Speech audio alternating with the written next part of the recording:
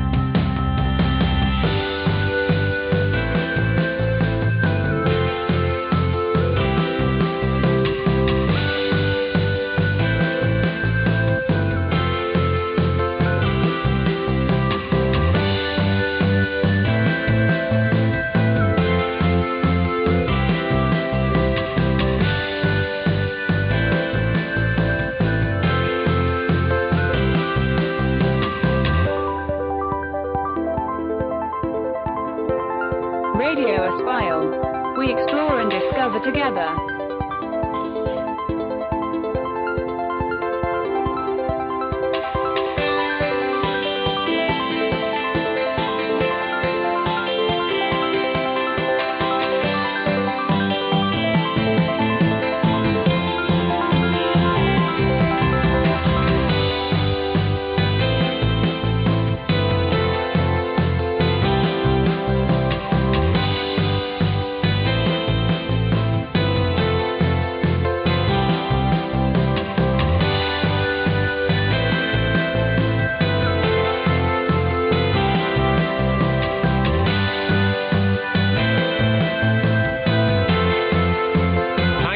For joining us on Radio Espoil today. Radio Espoil is a global internet broadcast with audio and video. Our focus is on media and how it deals with news. Our core areas will be publishing, aviation, technology, and all other things considered when it becomes a significant aspect of media coverage.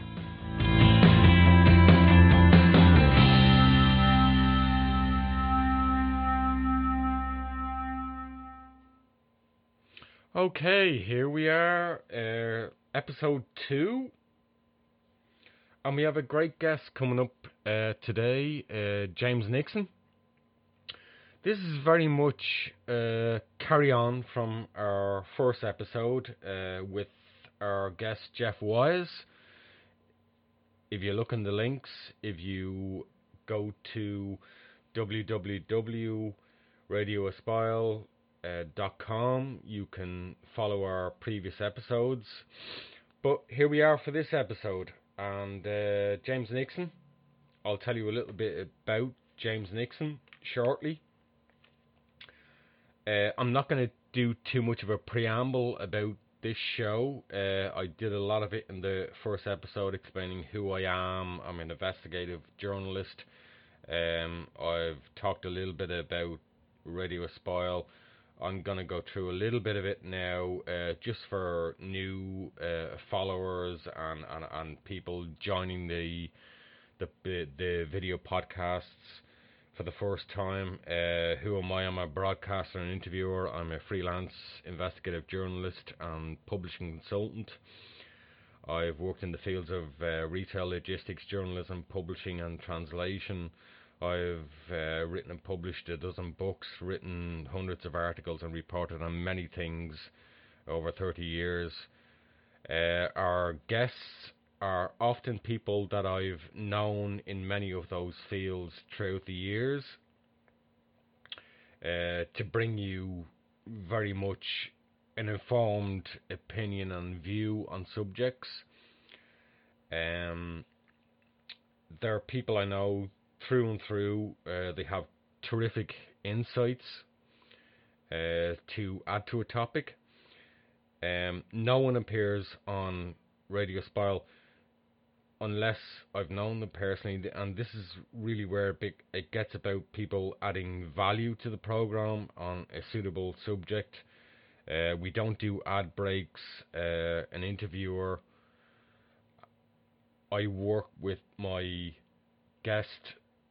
We give them as much time as they need, and you'll find that, in podcasts that we do here for Radio Spiral, every episode, it could be half an hour, it could be an hour, it could be 2 hours. You'll find today it's going to be quite a lengthy episode, but that's pretty much how we roll.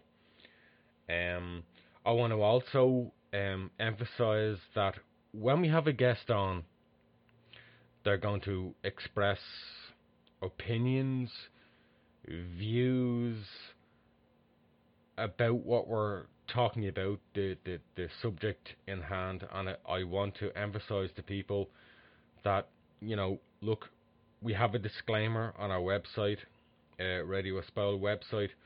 It doesn't always mean that a guest or that I share necessarily the views, or Radio Spiral shares the views of that guest. That's just the way it goes. We talk and we discuss and we explore. Let me move forward and talk a little bit about our subject today. It's a subject we did touch on in our previous podcast with Jeff Wise. I want to touch on more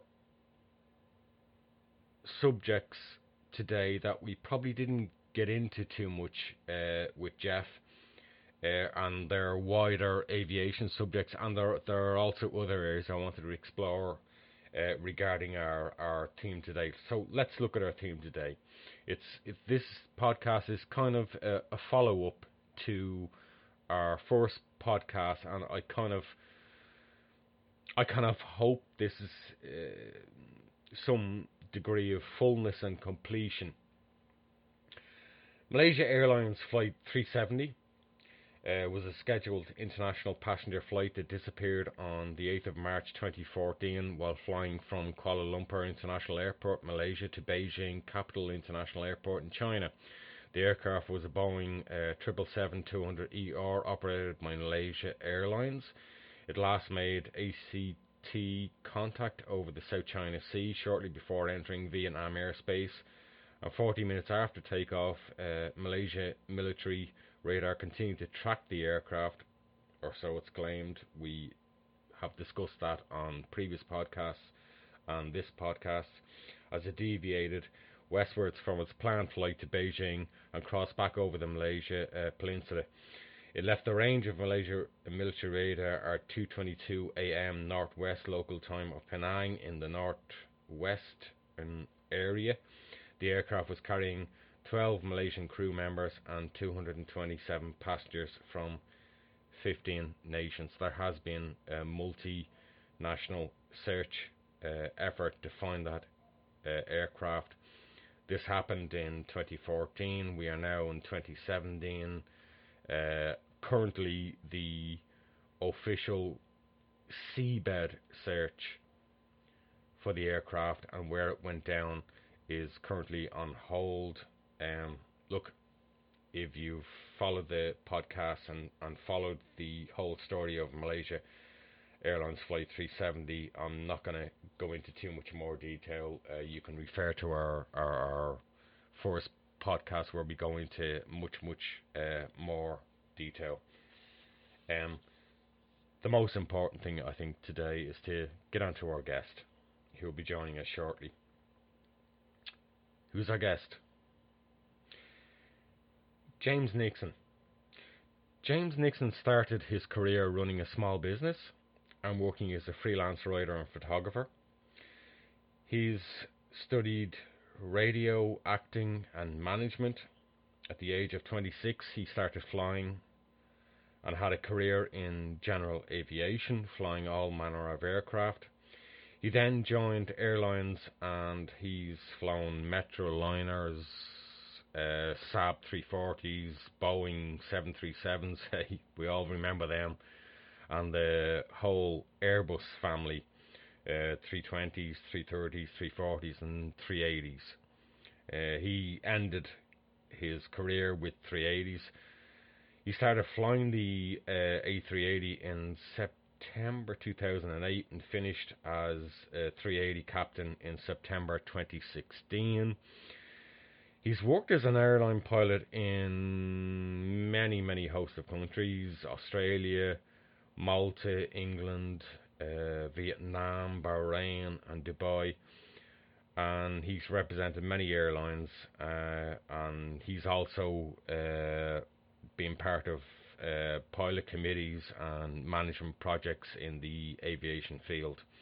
After 31 years and 18,000 hours of flying, he's very much retired to a writer's life.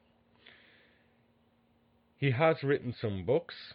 Many of my guests you will find that have appeared in the media field or have written books. James's first book was called On Tour Travels with an Airline Pilot, and that came out in 2009 and features 1,450 of his photographs. He's very much a keen photographer as well. It's a common thing I find with pilots. His second book was a memoir of an incident that happened while he was flying with his crew. In 2016 he released Sleeping with Pilots and Cabin Crew and Other Insomniacs, which became Kindle bestsellers. In fact, both of his books have become Kindle bestsellers. He's also published the more recently the crash of MH370. This was released early this year, and this also reached bestseller status on Kindle. He has just released this as a paperback. He was one of the very few first podcasters with a regular spot on iRadio Max in 2007, and this year he's also decided to enter the podcasting field with a show called the Nixon Tapes. So without further ado, let's talk to James, Mr. James Nixon. Okay, welcome back to Radio Spile, and I'm delighted to be joined on the line from Australia, Melbourne, Australia, by Captain James Nixon, or retired Captain James Nixon, I should say. How are you, James? G'day, Mick. Yes, I am retired, and I've got to tell you, retirement is fantastic. Is it? Is it? Oh, it's fantastic. You get to sleep in your own bed every night, and you sleep when the sun goes down. And then you wake up when the sun comes up. It's a concept after 31 years. It's a concept that I'm just getting used to. Just getting used to. I often wonder, is it sort of, when people come up to that stage of retirement, is it the same for everybody in certain careers? Whether you're a doctor, an engineer, you're a retail manager, or whatever is it somehow different? I don't know. I suppose we can often romanticize a little bit about aviation, but it sounds like you're very much enjoying the idea of retirement.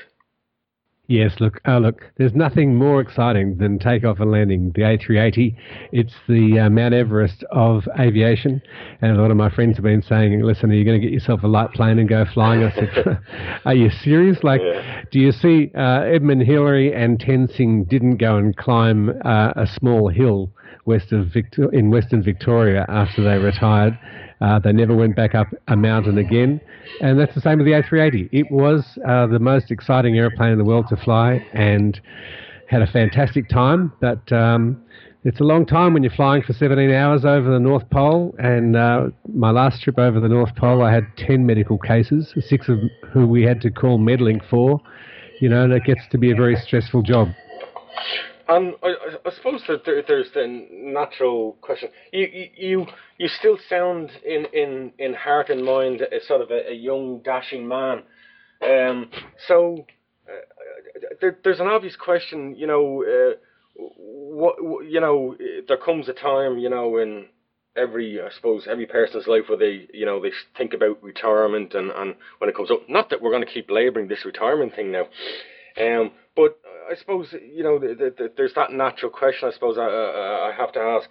Was it your decision? Did you just decide, no, the time has come? It was I planned it for 2 years beforehand. And it just so happened two of my mates died from deep vein thrombosis. One was a guy who I'd done a lot of flying on the A380 with, and he died at work in New York. And another was a friend of mine who we started flying together, and he was 7 years younger than me, and he had a heart attack and died as well. And so I thought, well, like, we used to retire from this industry at 55, and now at 65, and in Australia you can go forever. There's Qantas pilots who are in their 70s or approaching 70, as long as you don't fly overseas. So they fly domestically, and they have to have someone sitting beside them who is, I believe, less than 60. Excuse me. Sure. And so I thought, look, we used to retire early in this game, and I think maybe we should let the FOs have a chance to be captains. And if everyone moved on as we used to, then maybe we'll keep our health, and maybe the young guys will get their commands rather than having to sit and wait for old blokes to die. So I planned it for 2 years, and my plan was to write 23 books. And after I retired, my sister got on at me to address the crash of MH370. So that's now 24 books. And where are we now? I think you're sort of on that list of aspiring to write 24 books. I think you're 4 books in now. The crash of MH370 was the 4th book, isn't it? Yes, it's number 4. The last one was Sleeping for Pilots and Cabin Crew and Other Insomniacs. And that was because I was sick of sitting next to people in the cockpit and also having cabin crew who just could not get a handle on sleeping. And in long-haul flying, if you don't get a handle on sleeping in this business, you cannot do it for a very long time. Right. So I put all my thoughts together, mainly stuff that I'd learned from the old flight engineers in the 727s, because those guys had tons of experience. They'd had 20 years in the hangar doing night shift before we started flying as flight engineers, or before they started flying with us. And so they taught us all the tricks and tips to survive long-haul flights, sleeping, and also to how to sleep in hotel rooms during the daytime, which is a real part of the job. And so that ended up in a book that became a Kindle bestseller, and it's done very well for me. And this one came out of the blue. So the 23 books to go didn't include the crash of MH370. That was just something my sister came up with, because I had no idea that people were so affected by members of the general public saying bad things about the pilots. Of course, as a pilot, we all sort of have the same idea, and we talk about it amongst ourselves, but we didn't realise that the public was being bombarded with this absolute tripe, which was upsetting people who were sisters and relatives of pilots who thought, well, if my brother went missing, they'd be saying the same thing about him. Right, and that's probably the most poignant thing. You write at the start of this book, The Crash of MH370, is that you wrote it on the insistence of your sister, and you say, who she realised that that you could easily have been in the place of Captain Shah, and you had a similar amount of experience. I think 18,000 flying hours. So it could have been you as much as anybody. I suppose just as much as when we reflect on the other major Malaysia Airlines accident, the downing of MH17 in the Ukraine. Again, well, we won't go into that too much, but again, there was a flight that was on a main flight corridor, and it could have been any of those aircraft that afternoon, on that going through that flight, whether it was Emirates or well, there was a Singapore A380 and a Qantas A380 either side of it, and I'm not too sure on the actual who was in front or who was behind. We had one aeroplane that was going up to the Ukraine, and and luckily our CEO Tim Clark, he treated it as if it was one of our airplanes. Like he took a lead worldwide on IATA, and also demanding that ICAO do something about it. Mm-hmm. Could have happened to anyone. Yeah. Obviously, our main subject today is Malaysia Airlines flight MH370. I suppose probably let's move to that now. I know you listened to the last podcast with Jeff Wise. I'd like to pretty much start out with a similar question, because with these situations, we all reflect back, on that moment where and for me as an investigation journalist and being into aviation, we all reflect back on that moment when we heard about this, when we started to get more and more involved in the case. So, that inevitable question, how did you find out about this, and what were your initial thoughts? Because you did have some very early thoughts on it, but just on the initial day of March 8th, how did you find out about this? Did something strike you as different? Yes, well, I just done an all-nighter to. Because you were still working as an airline pilot back in 2012. Oh yes, I was a captain on the 330 that night, and I landed back into Dubai, and just about to go to bed, and checked the Twitter feed or the news feed. I can't remember what it was, but I heard that they'd lost the airplane, and so it would have probably been about maybe 8 o'clock in the morning in Dubai. So it had just become news, and I was going to sleep, and so I just put a post on Facebook and Twitter saying, how can you lose a 777? And knowing that how aircraft are followed by ETOPS, if you've got an ETOPS aircraft, it requires flight following, something that when you're in the 4-engine airplanes like the A340 and the A380, you sort of feel a bit miffed, because the 2-engine guys are always being flight followed every second of the way. Mm-hmm. And so I thought, well, they know where they'll find this by the time I wake up. And so I just made a flippant remark, how do you lose a 777? And then went to bed. And when I woke up, all hell had broken loose. Yeah. And that's the thing, isn't it? That they still hadn't found it, and yet cruelly, here we are more than 3 years later, and they still haven't essentially found it, or the wreckage of the aircraft. I joined Emirates in 2006, and a friend of mine was working in crewing. He'd worked with me in Australia, and he's on night shift one night, and I wanted to learn about the airline, so I went to the engineering office on the eastern side of the airport, and the northern side of the airport, and then he showed me the VPNC and how they all work. And as soon as the plane turns on a transponder in Australia, it's up on the big screen, and they know where every single airplane is all the time. That was 2006, so I just assumed all wide-body airliners had that sort of type of flight following, and as soon as one of those little transponders turned off in mid-flight, you would think that bells would start ringing. Yeah, absolutely. In our last podcast, again, in this podcast, I'm not going to go into as much deep detail as we did about satellites and communication, but we did broadly touch on this in the last episode regarding subscription and some of the reasons why and how a plane could have got lost and not.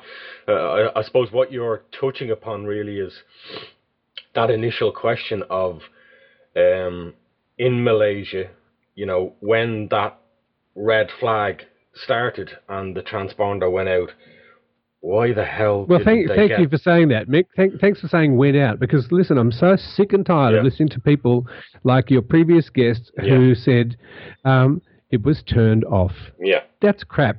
This transponder stopped transponding. Okay, absolutely. We have no idea why that happened. So people are loose with the truth when they say it was turned off. You can't turn off a transponder when you're flying in the sky. And it just shows that none of these clowns who are getting the public voice have never flown wide-body jet airliners. And it just made us go crazy, having to sit there and listen to this crap on what we thought were good news services being every day being sprouted. The pilots turned off the communications. That's the first thing. And it just, from there on, it just gets worse. Just, I suppose, let's move a little bit into your theory. Of course, this whole investigation, this whole case of MH370 has been absolutely blighted by so many crazy conspiracy theories.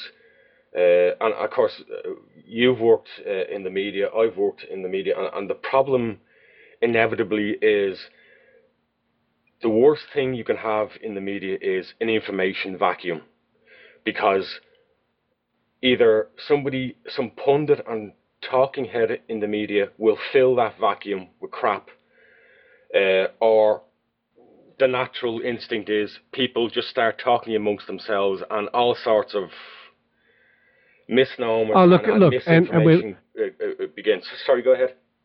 We've all done that, and as journos sitting around dinner parties and stuff, that's what you do. But listen, when I was in the media before I started flying, there were things called editors, and editors were they just chucked out they spiked every second story that people put up, because they would demand that you go back to the source and check your facts and get them 3 times to check the facts, and nothing would go to air unless it was real.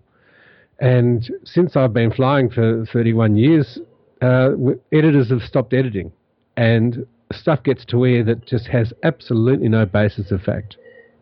Absolutely. Just let's move more towards the book you wrote, The Crash of MH370, and a little bit into your theory behind it. It's like every man, woman, dog in the street, appears to have a theory. But let me go through it. I tend to be a person that, while I'm willing to listen to someone's thoughts and theories, the ones I most respect are from people who know about what they're talking about. And unfortunately, we hear too many people who have no clue of what they're talking about and start out with theories with laced with multiple errors or problems. Have a theory based upon a foundation of crap, ultimately. So that's why when I started the book, go through and I talk about the known facts. And this is the facts that we do know what happened and the timeline in which these things happened. And then I identify and look at the pilots, because that's everyone wants to know about them. And then I look at the other players in the game, because you hear all these acronyms about AMSA and ATSB and all these different names of people. And so it takes a bit of understanding, and also to understand ICAO and IATA and how the crash investigation system works worldwide, and why airline managers stay stum when you think they should be saying nice things or platitudes in the media. They're not allowed to, because they immediately go into this system, which is they've all signed up to with ICAO and also IATA. So that there's a chapter that explains who those people are and how it happens. Exactly, and I'll just interject that, you've referenced previously in the media when you've talked about your book. This was a book that you couldn't have written as an employed airline captain. That's right. No airline pilot, no air traffic controller, no engineer on the ground or in flight, no one in the industry at all can talk publicly about anything. And we signed confidentiality agreements. And you've got to do this. I mean, you could just imagine what would happen. The airline I worked for had 4,100 pilots and 21,000 cabin crew. And they're small compared to American Airlines and United. So you could just imagine what would happen if you have a crash and people get on the radio and the TV, and what it does to the parents and families and friends of these poor victims. So it's a pretty good idea that everyone has to remain silent. But and so I've retired, so I can now say my bit. But what I'm really doing in most of my book is explaining to people who have no idea how the system works, how the system works. Mm-hmm. And so we go through and we explain who the players are, and then we look at the flight in more detail and bring into stuff that we've found out afterwards about the satellite and how the radars work, and all the nitty-gritty of the stuff covered in the first chapter, the known facts, and giving a full background analysis for everybody so they can understand what the airplane did. And then we go through the scenarios, what could have happened. And first up, we address the nutters, and my God, there's a lot of nutters, and some of the best ones have got my email address, and I think they go out smoking dope or doing something till 4 o'clock in the morning, and then they decide, and then they send me emails at 4 o'clock in the morning after they get home. Do you really think that it was taken by UFO? I mean, really, crikey. My latest one is space junk. I'm going to tell everyone it was taken by space junk. Space junk. And the other one I think was hit by a meteorite. Well, you know, which is probably more plausible than Don Lemon's black hole. Well, look, Kazakhstan. I rest my case. Yeah. You know, I don't know if there's a pilot who's that clever flying in the sky that can tell you when they cross over an FIR boundary. I mean, you know, we're doing 6 miles a minute, and these boundaries are wishing past like the sound of deadlines in a press room. You know, these. To say that the pilots actually know when they're crossing an FIR boundary, it happens so fast. And one of the people who you've spoken to reckons that a navigator told him, you can fly around the world in between FIR boundaries and no one sees you. Well, yeah. I've got to tell you, mate, when you cross over between India and Pakistan, which is the second most contested border in the world, and you're flying anything from a kite to a drone to an airplane, you do not cross over that border without telling people 10 minutes advance your call sign and your score code and getting permission to do so.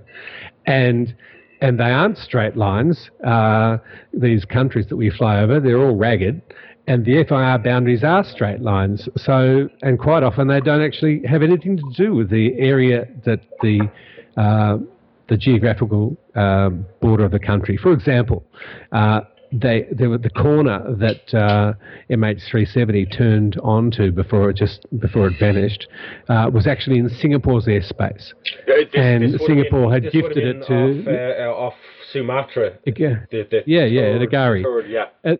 Yeah, so there's a tiny little piece of Singaporean airspace. What's it doing there? You know, if you look at the Australian AMSA boundary, the FIR boundary for Australia, you go into it a few minutes after you've passed Sri Lanka and the Maldives when you're coming into Australia.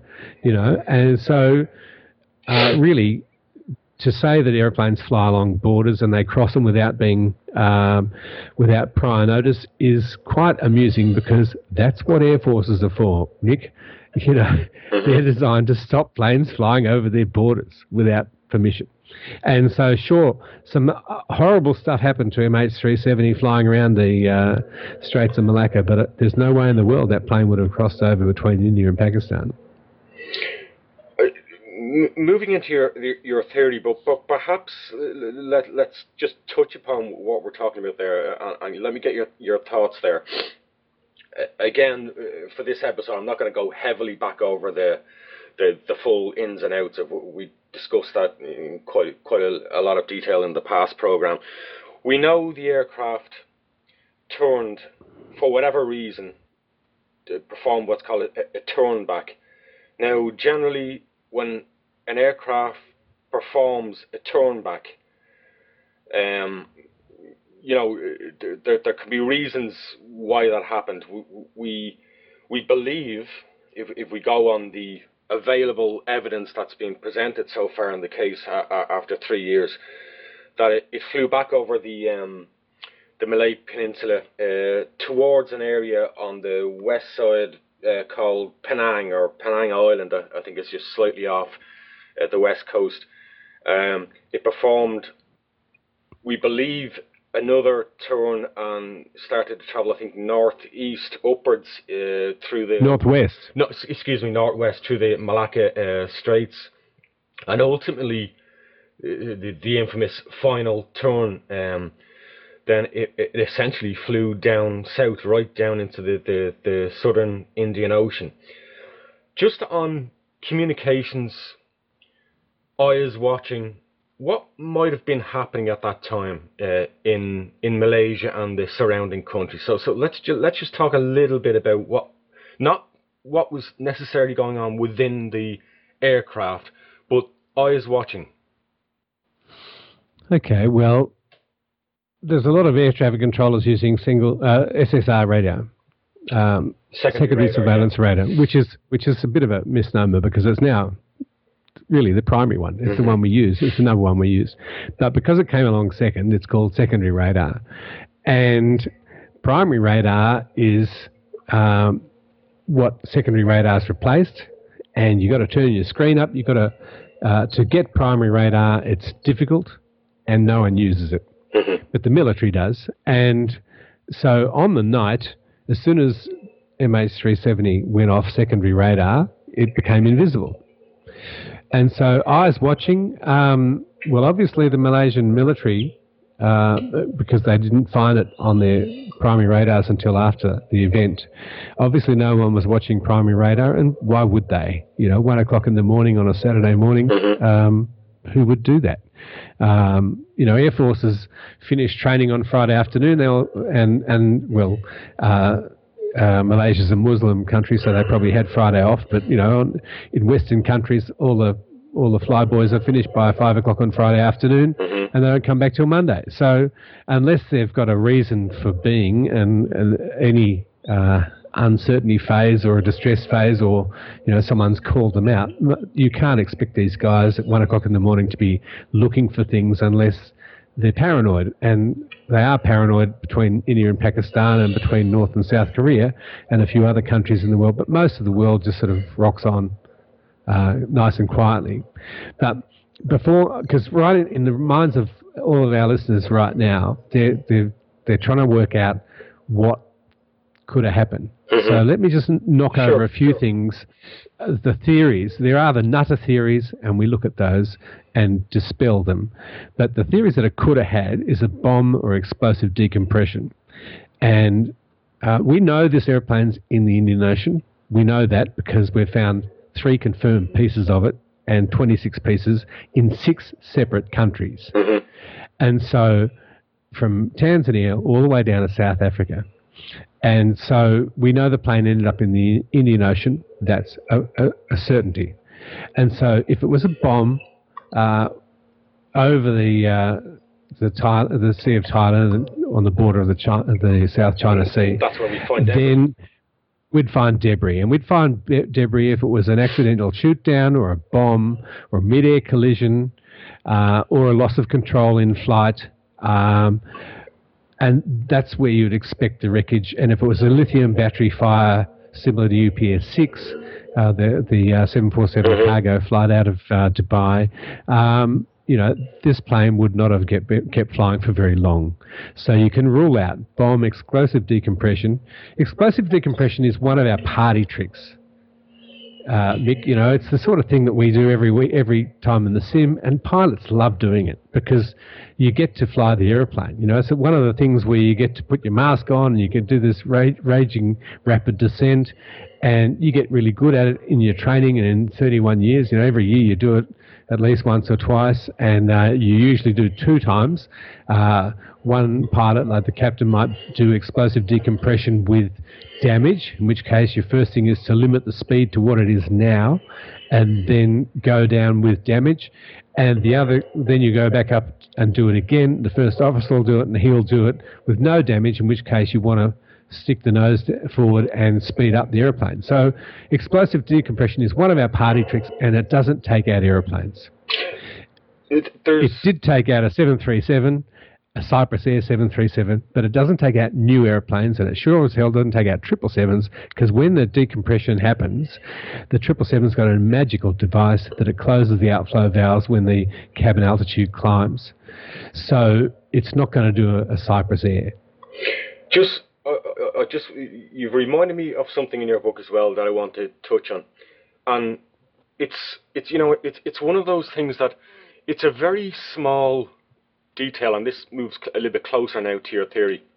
It's a very small detail, but too many theorists that have put forward ideas, theories of what they think happened, miss this very subtle part of a checklist that pilots will run through in the event of smoke in the cockpit or an odor in the cockpit where they become suspicious of something.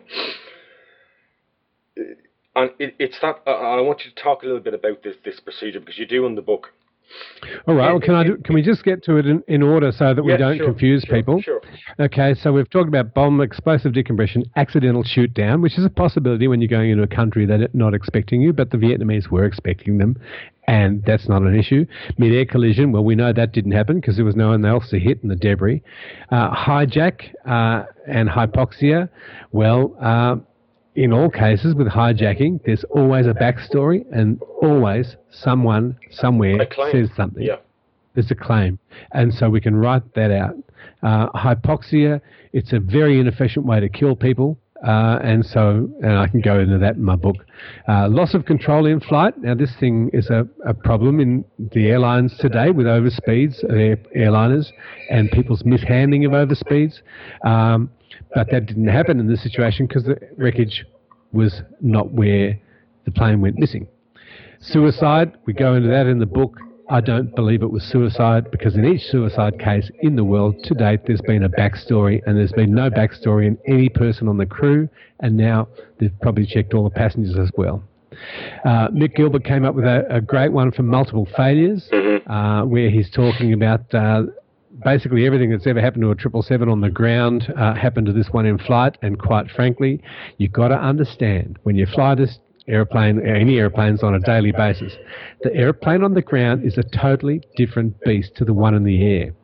There's all different things that happen when the airplane pressurizes, and the most important one is the air is expelled every 3 minutes off the airplane out of the cockpit. And so, you had to take that into account if you're going to look at his elaborate theory for multiple failures. And quite frankly, Mick, no one ever has multiple failures in this business. It's usually only one failure, and that's, a lot of things leading up to one failure, but the chances of a lot of things leading up to one failure and a lot of things leading up to another failure at the same time in space at the same moment are so unrealistic. They don't even certify planes for that anymore, because we have proof of these airplanes are much better than people think they are, and usually it only takes one thing to make one crash. So multiple failures aren't really an issue. Lithium battery fire, because the plane got out of Malaysia's airspace, I contend that it wasn't a massive lithium battery fire in the same way that UPS-6 went down. But I'm thinking that the pilots were, and this my theory is that the pilots were disabled by toxic smoke or fumes. Now, this happens every day. Well, disabling doesn't, but toxic smoke and fumes is the number one thing that happen on airplanes every day in the world. And there's about 2,000 events every day worldwide. There's about 1,300 events in the United Kingdom and the United States every day, fumes and smoke events. And there's always about 30 to 60 pilots in the United Kingdom who are off because they're being medically looked after. It's a real issue. It's a real issue in this industry, and my book explains why it's even more insidious than that, because the Manchester crash in 1985, with a fire at Manchester Airport, and also in 1980 the Lockheed TriStar at Saudi Arabia's Riyadh Airport. As a result of these crashes, we now have fire blocking. So all the cabin items are now fire blocked. The carpets, the curtains, the seats. Pretty much everything's fire blocked. So we've now got a whole generation or two of people who work in airlines who have never experienced the horror and shock and terror that used to occur with smoke, fire and fumes. So that it's it's a regular event, but rarely does the cabin catch fire. And so we're very good at handling these events, and there's checklists to do it, and there's procedures, and all the cabin crew pilots are checked every year, and every airline has a fantastic training system to train them in firefighting and to test the pilots and cabin crew. And unfortunately the public doesn't get to see that, because it's not the airlines don't like the idea of the passengers seeing what happens when there's a massive fire that the cabin crew have to put out. But they do it in the cabin trainers every year, and so it's not really an issue.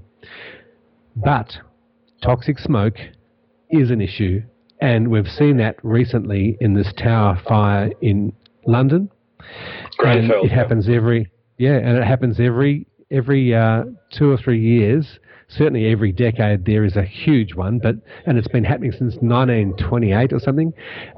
Nightclub fires. Nightclub fires are really, really common, and they kill a lot of people. And the last one the one I use in my book as a reference, purely because we've got a lot of information about it, because it happened in Long Island, was the Station nightclub fire in 2003, where 100 people were killed in less than 6 minutes from the time the fire started. So toxic smoke is a real killer, because it does two things.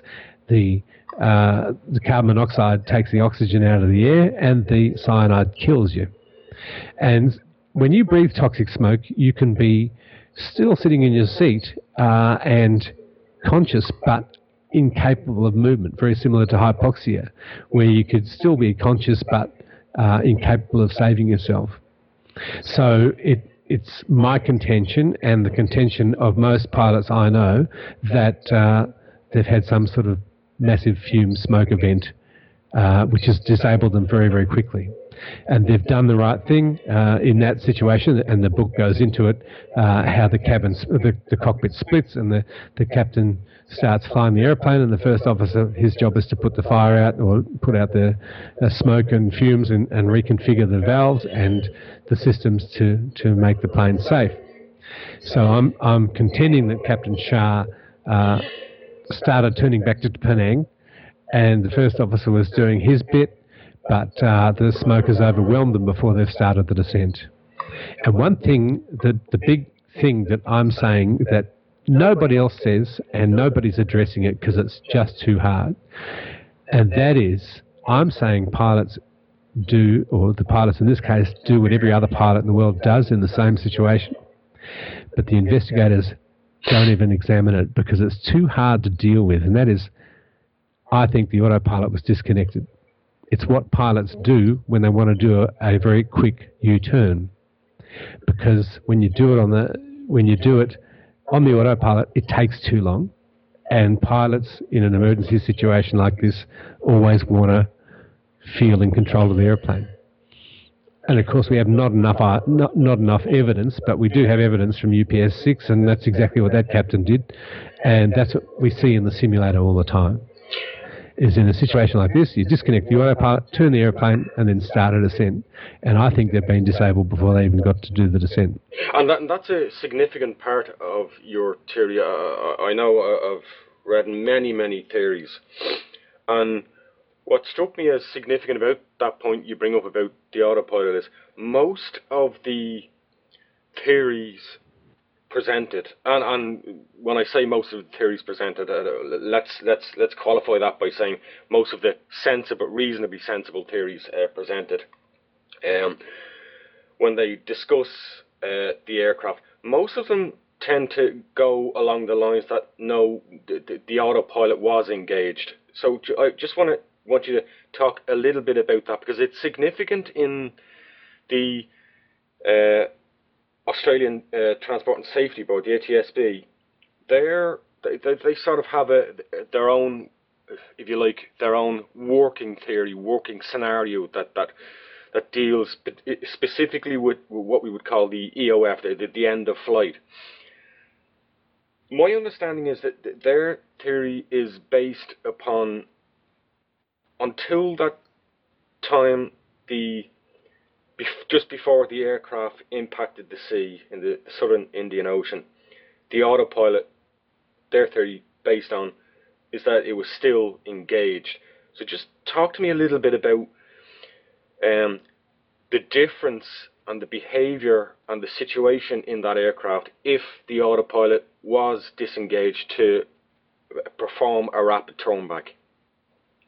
Yeah, okay, well, if you, and all the data from the ATSB has been predicated on them interviewing a few 777 pilots, and they said, what auto-flight modes would you use and how are they used? That was how they examined them. But they didn't bother to interview 1,000 777 captains and say, or pilots and say, given a scenario, what do you reckon happens?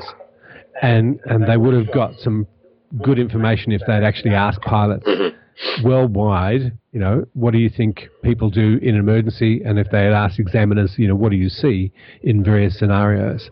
Okay, so I'm contending the autopilot was off because that's what we do when we turn back to land a plane in a hurry. After UPS 6, we, all of us around the world, we all did handling sims. So every year you do two types of sims. You do PPC, which is the proficiency check, which gets you your license back, and you do that every 6 months. And then interspersed amongst them, every other 6 months, you're doing a handling sim in expensive airlines. You're doing a handling sim where you go and you do different types of scenarios. And it's all flown without autopilot. It's all flown without auto thrust, and it's just to get your hands and eyes back into scanning the airplane and flying like a real pilot. And so after UPS 6, we all got put in the same location, the same altitude, everything was the same, and the fire started exactly the same. And you could have either turned left and gone to Doha, or you could have gone straight ahead to Bahrain, or you could have done a U-turn and gone back to Dubai. And everybody I know disconnected the autopilot and did a dirty dive and went straight in either to Doha or Bahrain and flew like a fighter pilot. Because when you're in a situation like this, you've got to get with the program very quickly, and you've got to realise that you've got to be the fastest guy in the world to about 20 miles, and then you can slow up. Because you want to be actually sitting on the ground parked watching the fireys put it out, because you want to be on the ground, you don't want to be flying. And so I think this airplane, they did the turn and got disabled, and now the airplane's flying all by itself. And the pilots of small planes and pilots of smaller planes find it hard to believe that these large airliners, if you take an autopilot off, absolutely nothing happens. They just keep rocking on. They've got so much inertia and so much weight, and they've got so much stability built into them, designed into them, that they just rock and roll all the time, and they just sit there, do nothing. And so if you contend that that plane was at that location when it turned, and we know where it was, and then we know where it crashed, pretty much. So how did it get there? And when we talk about, it did a turn, well, it might have done 5 little turns. It might have done 25 little turns to turn onto the southerly heading, because we don't know. We don't have any data. When we're talking about primary radar, we're talking about it's a VHF, line of sight. And we have a formula for line of sight, which is, I think, 1.265 times the square root of the altitude in feet equals nautical miles. So when you start looking at radar traces from primary radar at the end of propagation, you'd be very hard-pressed to get very accurate information. So we actually don't have really big slabs of this primary radar data. It comes and goes if you look at the information that's been released. And so after that plane's now heading southwest, it's made a few turns. It may have made a lot of turns. We don't know.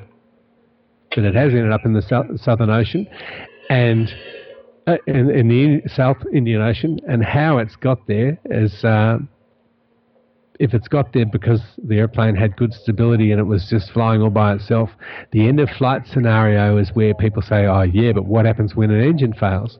Well, it just so happens that we're talking about a 777 here, and a 777 has TAC, I think it's called thrust asymmetry compensation, which if you lose an engine in a 777 without the autopilot connected, the airplane helps you keep the airplane straight. And it would have done that too in the cruise. And so the thrust asymmetry would have worked even if there was no autopilot connected to it. So once the first engine ran out of fuel, the right engine ran out of fuel, we know that because it was using more than the left, then the TAC would have worked and the airplane would have kept flying straight and level, and then the second engine's run out of fuel, and then she's just fallen out of the sky. Let's just deal with one. You've gone right down to the final, the EOF, the end of flight.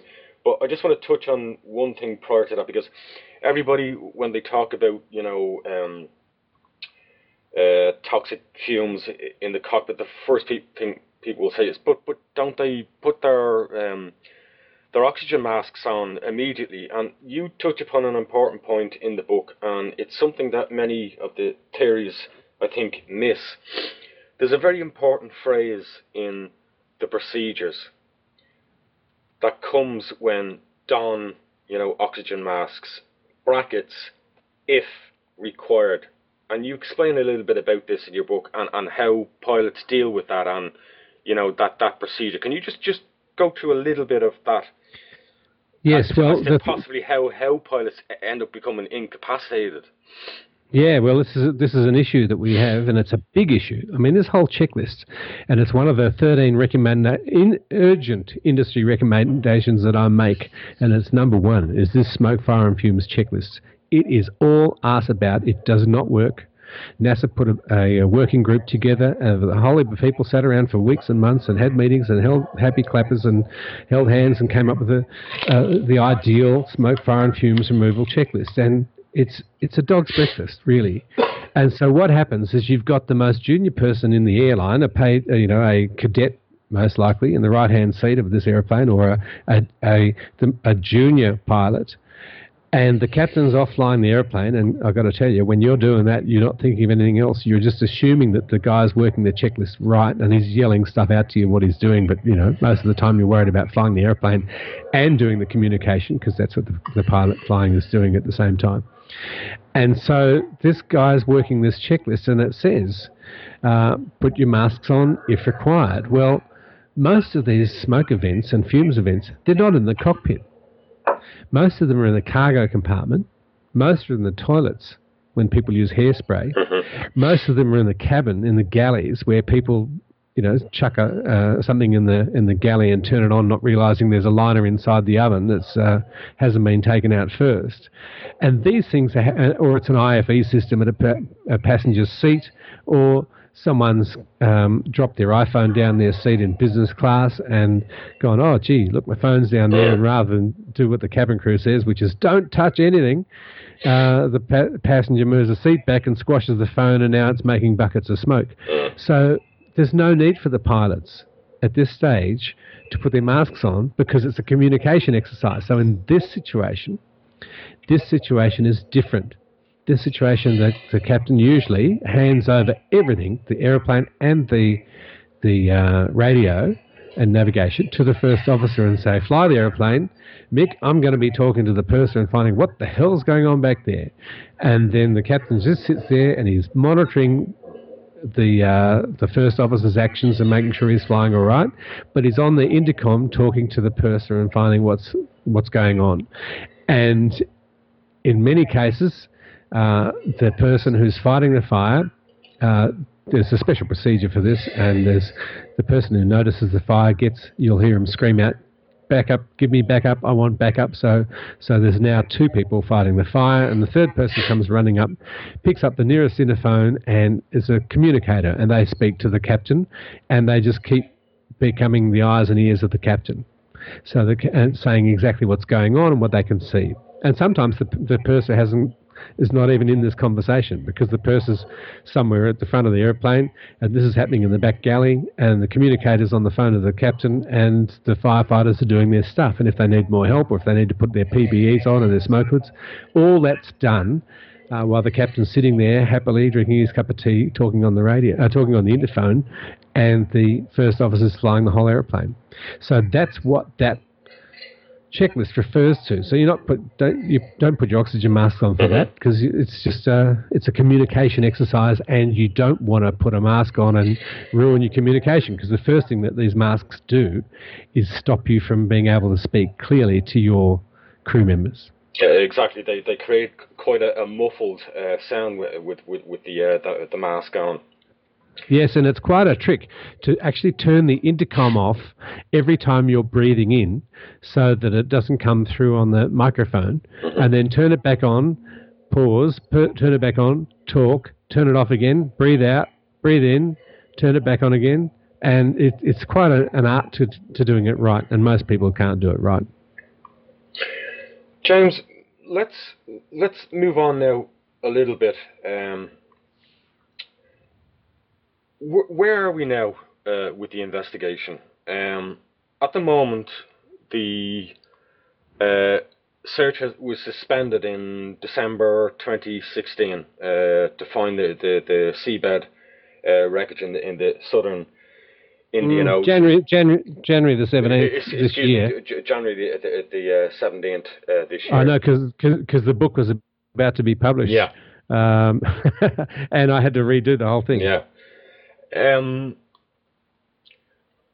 Bringing us up to date, because something interesting has happened in the last few days. All right. Well, what's happened? Okay. Well. Okay. Keep. David Griffin, who's part of CSIRO, yep, who've worked upon all the drift analysis, and when I say drift analysis, obviously we're referring to the 26 or whatever it is now pieces of debris that has turned up and been examined. Now, David Griffin now believes that they can give a far more precise location of the impact point of the aircraft. I think initially we started out, literally back 3 years ago, we were between the 32nd and 39th parallel in that massive 120,000 square kilometre search box. I think it was then reduced down to the 36th to the 39th parallel. David Griffin of CSIRO now believes that the aircraft is on somewhere very close to the 35th parallel. And I suppose that brings about the question, well, how the hell can he be so sure now? After all this time, now suddenly you tell us this is where it actually is. Well, you've got to understand what's happening here, Mick, because we're developing 3 types of science that have never been thought of before. Absolutely. And this is quite spectacular. In fact, each branch of this investigation deserves a movie to be made about it, because it really is quite spectacular. And so what a good scientist does is they never give up, and they just keep refining and refining. And what the guys at CSIRO have been lucky enough to get was a 777 flapper ROM, a real one, and then they cut and shaped it so it was exactly the same as the one that came from MH370. And then they chucked it in the sea, and they wanted to see how it floated and how it rolled over and all the things that they said it might have done. And what came out of that was him realising that their location is correct. And they learned a little bit more about the way the flaperon performed, but with the refining of the satellite data even more so, and this refining of this wave data, the drift data, then we could pretty much say, they can pretty much say, it's on the 35 degrees south at the 7th arc, which is about 120 kilometres north of where they stopped searching. And they're saying that's surely enough for you to come out and have another look again. That's what we're up to. And so we're waiting for someone who's got enough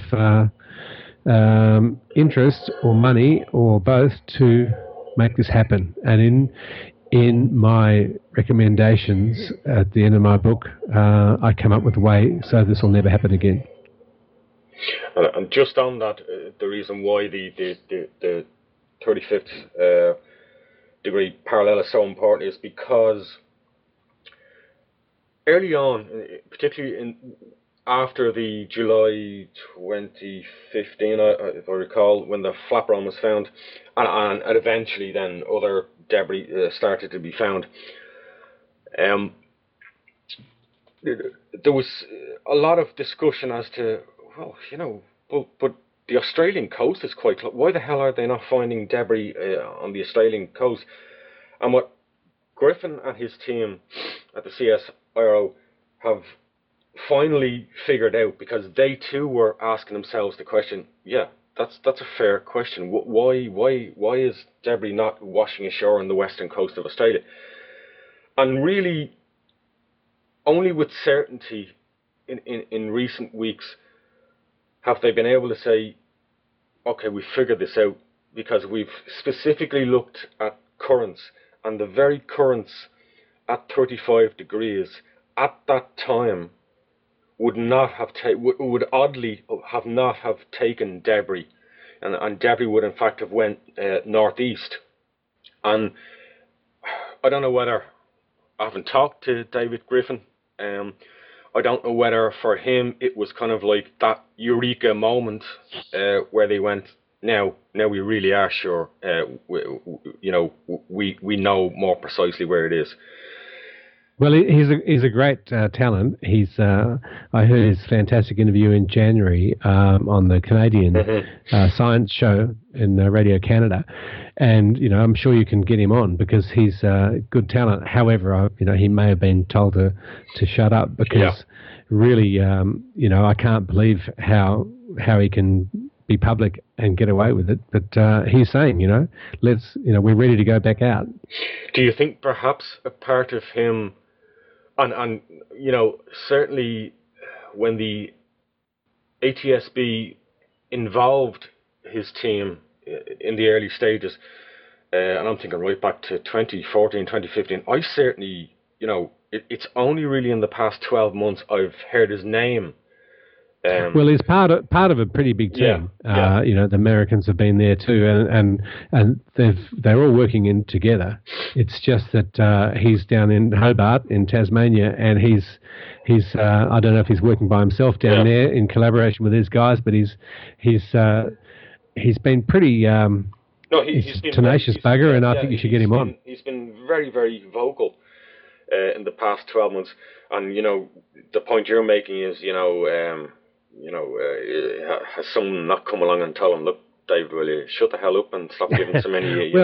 And my own instinct tells me the reason why is because, as you say, he strikes me, I agree with you, as a very dedicated and tenacious man, and has decided, no, I'm going to speak publicly because that might help put more and more pressure on the people who can make the decisions to go and search again.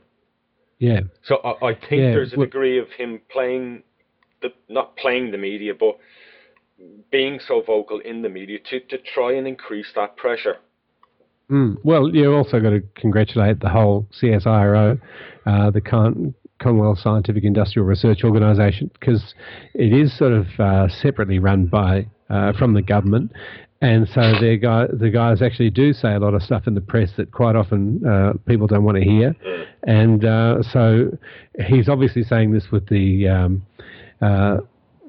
his permission from his management team. So, good on them, and I hope they get to say more. But, let's not also forget the Inmarsat guys have been doing more revision and deciding that they're doing they've firmed up their situation. So that's made them realise that the last the seventh arc was a vertical one rather than a horizontal one, and the plane was crashing. One thing in the last episode of the program I didn't talk about, but I'd like to talk a little bit with you in the area of, we've talked about the investigation itself. Obviously, with investigations like this, there are two stages of it that kind of work in parallel, although to a degree. You have the technical investigation, and then you have and really the technical aspect is looking at all the data you've got. Later, we hope one day the aircraft will be found, and ultimately then the technical assessment then moves into physically examining, the debris, the seabed debris. But there's also in league with that, there's a criminal investigation that goes on. But what I particularly want to move to and talk about that we didn't talk very much in the last episode was, and God, your heart goes out to them, the families, and the situation that they are placed in. Can you just talk to me a little bit about, in an event, a dreadful event like this for the next of kin, how an investigation works, the rights they have. They're obviously in a desperate situation now where they don't have any meaningful answers. They don't have their loved ones back. They still don't know what happened. Can you just talk a little bit in that area, if you can? Well, I would say, firstly, I have probably the only way a pilot can get through this is by thinking if it was toxic smoke, it would have been very fast for everybody. Our Malaysians and Chinese, particularly Chinese passengers, they are well renowned for being asleep before you take off.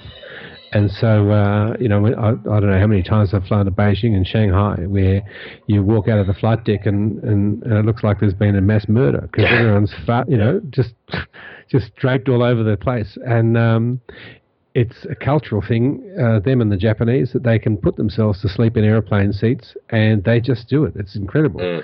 And so I would think that most of the people would have been pretty close to asleep. And so then I'm thinking toxic smoke, well, it's not a bad way to go, really, especially with cyanide because it's euphoric and it's a way to go. And so I don't think that they have to be concerned about passengers being, inconvenienced. The suffering, last. So I think it would have been very, very quick and very final. 5 breaths of this smoke, and 3 breaths, most people, can be dead, but 5 breaths and you are dead for sure. So it's not a matter of you being suffering for very long anyway. And so in terms of what happens next, I don't think people want to know what happens when you go in the water at 25,000 feet per minute. But sadly, the investigators haven't addressed it either. They've looked at plane crashes, and the plane crashes they've looked at ditching and that sort of stuff. Well, I had a look at a lot of plane crashes, and the ones I looked at that we can compare this with, where we've got a lot of data. And that's what I'm looking for is what's a trail that I can look at. And number 1 is Space Shuttle Challenger. And number 2 is Swissair 111 of Halifax, Nova Scotia. That's right, yeah. And that flight experienced an in-flight fire from the sealing units. Yeah, and that's a horrible crash report to read, but all of us have read it, and this is the thing about this industry is, you just got to mention the name of a location, and every pilot knows. Every journalist or wannabe might have a bit of an idea, but we've read every square inch of these reports, and they're pretty gruesome details.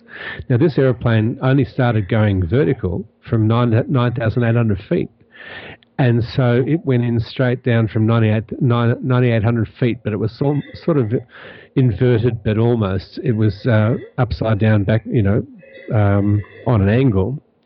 Now, it broke into 2 million pieces with 225 kilometres of wire, and they had 360, I think, people in a big hangar going through every piece of debris, and they got over 2 million pieces. And I when someone tells you 2 million, you go, yeah, righto, crap, Yeah. And and the great journo's response is like, prove it.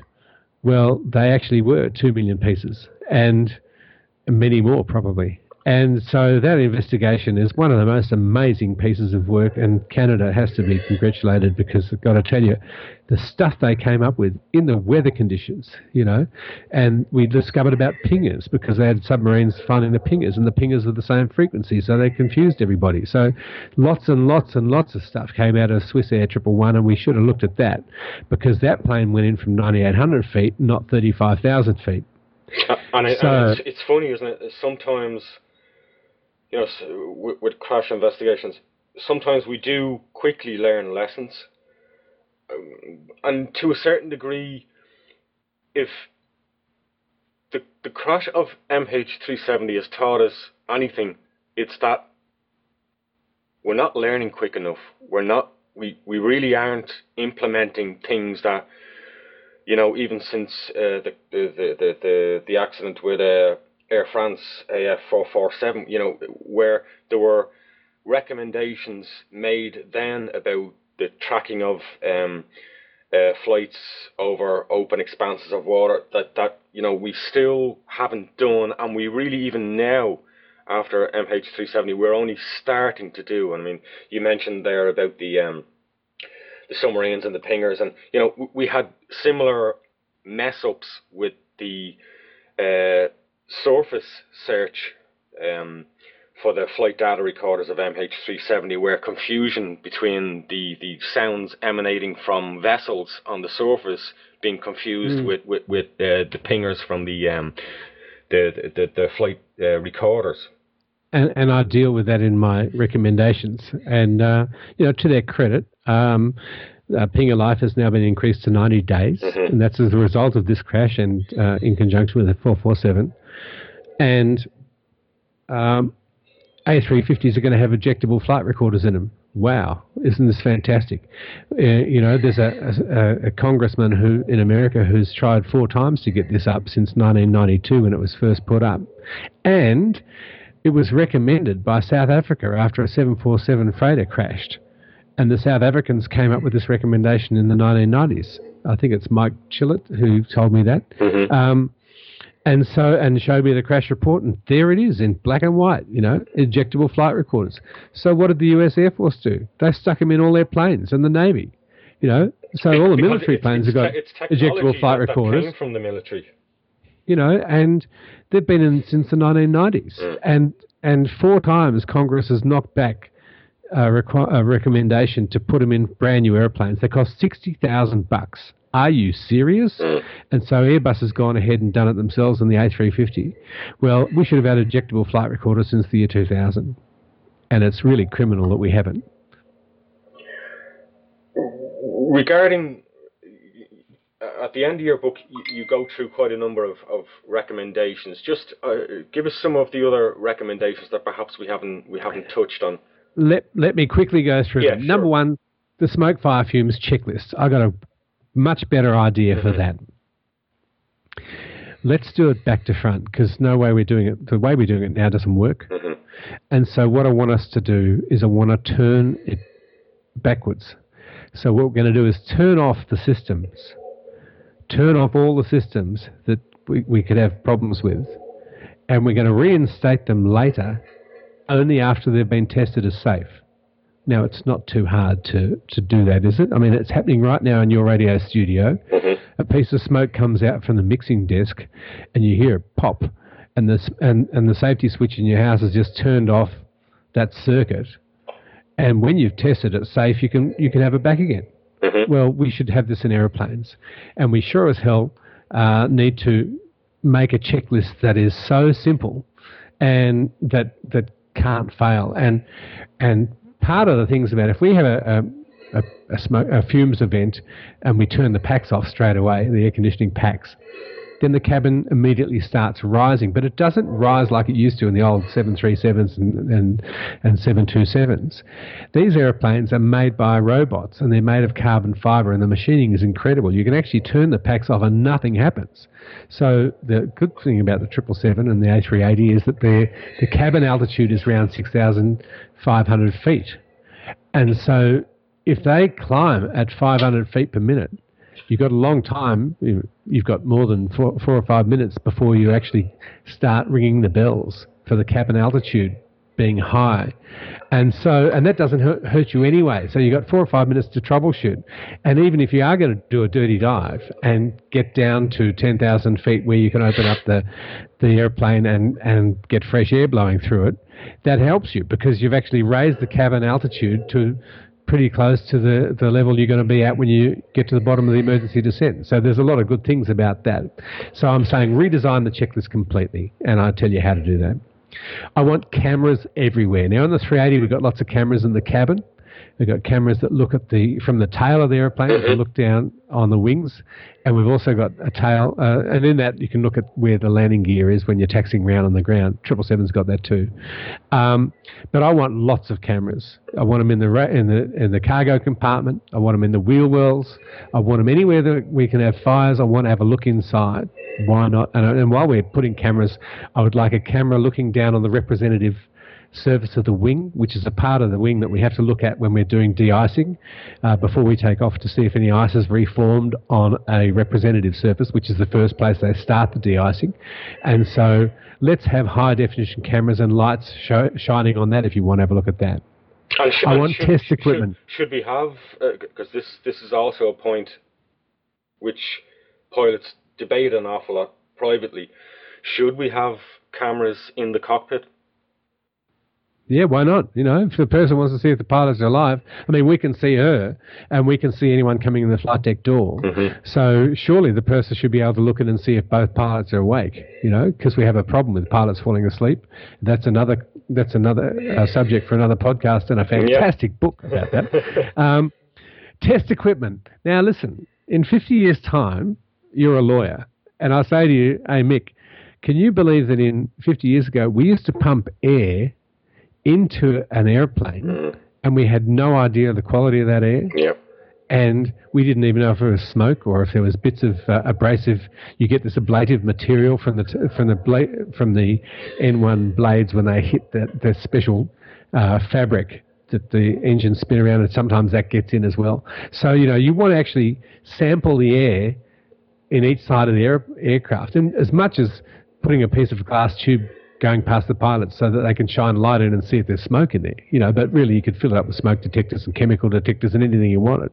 So I want test equipment to see what we're doing to these passengers. I want auto fire suppression. Now we have auto fire suppression for APUs, so the APU will just shut down on the ground at the airport. I want to have that in the cargo compartments. And there's a secret I'm going to tell you, and I don't want your listeners to tell everyone because everyone gets a little bit scared when they hear this. Did you know that if you're flying with me and we've got a fire in the forward cargo compartment and we press the fire, we press a few things. Firstly, we seal it up, and then we press a fire extinguisher. That floods that compartment with halon, which stops any oxygen being involved, and the fire's going to go out. And then a second bottle dribbles halon in over the next 3 hours, or 5 hours if it's a 787, can you believe, to make sure that it's topped up and there's never any oxygen in the cargo compartment, so the fire can't possibly start up again. Reignite. But what you've done when you press those buttons and you force the cargo fire extinguisher into that cargo compartment is that you now are not protecting the rear one. So we've got all these airplanes that are flying around with the forward compartment sealed, but the rear one's now unprotected. And we don't wait 3 hours, trust me. You wait a few seconds and then you say, I'm on the ground. Why am I on the ground? We call it the decision switch. Once you've made the decision to use that fire extinguisher in the cargo compartment, mate, you're on the way down because you might have controlled the forward cargo, but what if something happens in the rear? You've got no protection now. And so I'm saying stick more bottles. I want to have fire protection for both cargo areas. I want Find My Engine. Now, we have these engines, they're monitored by Rolls-Royce, and you can turn the monitoring on or off depending on how much you want to pay. And quite frankly, when you've got a lot of aeroplanes, you've got a lot of engines to monitor, and most of them are running really well, so you don't bother with it. But a lot of these engines these days are powered by the hour. So actually the engine or the airframe's owned by some consortium of lawyers in London who got together and said, righto, when they were playing polo one day, they said, hey, listen, fellas, why don't we buy a $22 million engine and we'll rent it out to BA and they'll pay for it when it flies. Well, a great idea is whacking a chip on it so that, like an iPhone app that has Find My Engine, so you know where your engine is at all times. I want to have ejectable flight recorders. We've discussed that, how that should work. I want to have clever pingers. They're already going to 90 days, but there's got to be something smarter, and that is a pinger that when you drop it in the sea, it knows it's in the sea because the pressure starts increasing. And when it realises where it is, because we're now going to know where planes are, that it decides to hibernate for the time it takes people to get there. Because it says, okay, we're in the water. Now we're looking for recovery. We know where the plane went in because of this other technology that we've now developed. And the pinger is about where the black boxes are. So let's wait till everyone comes around.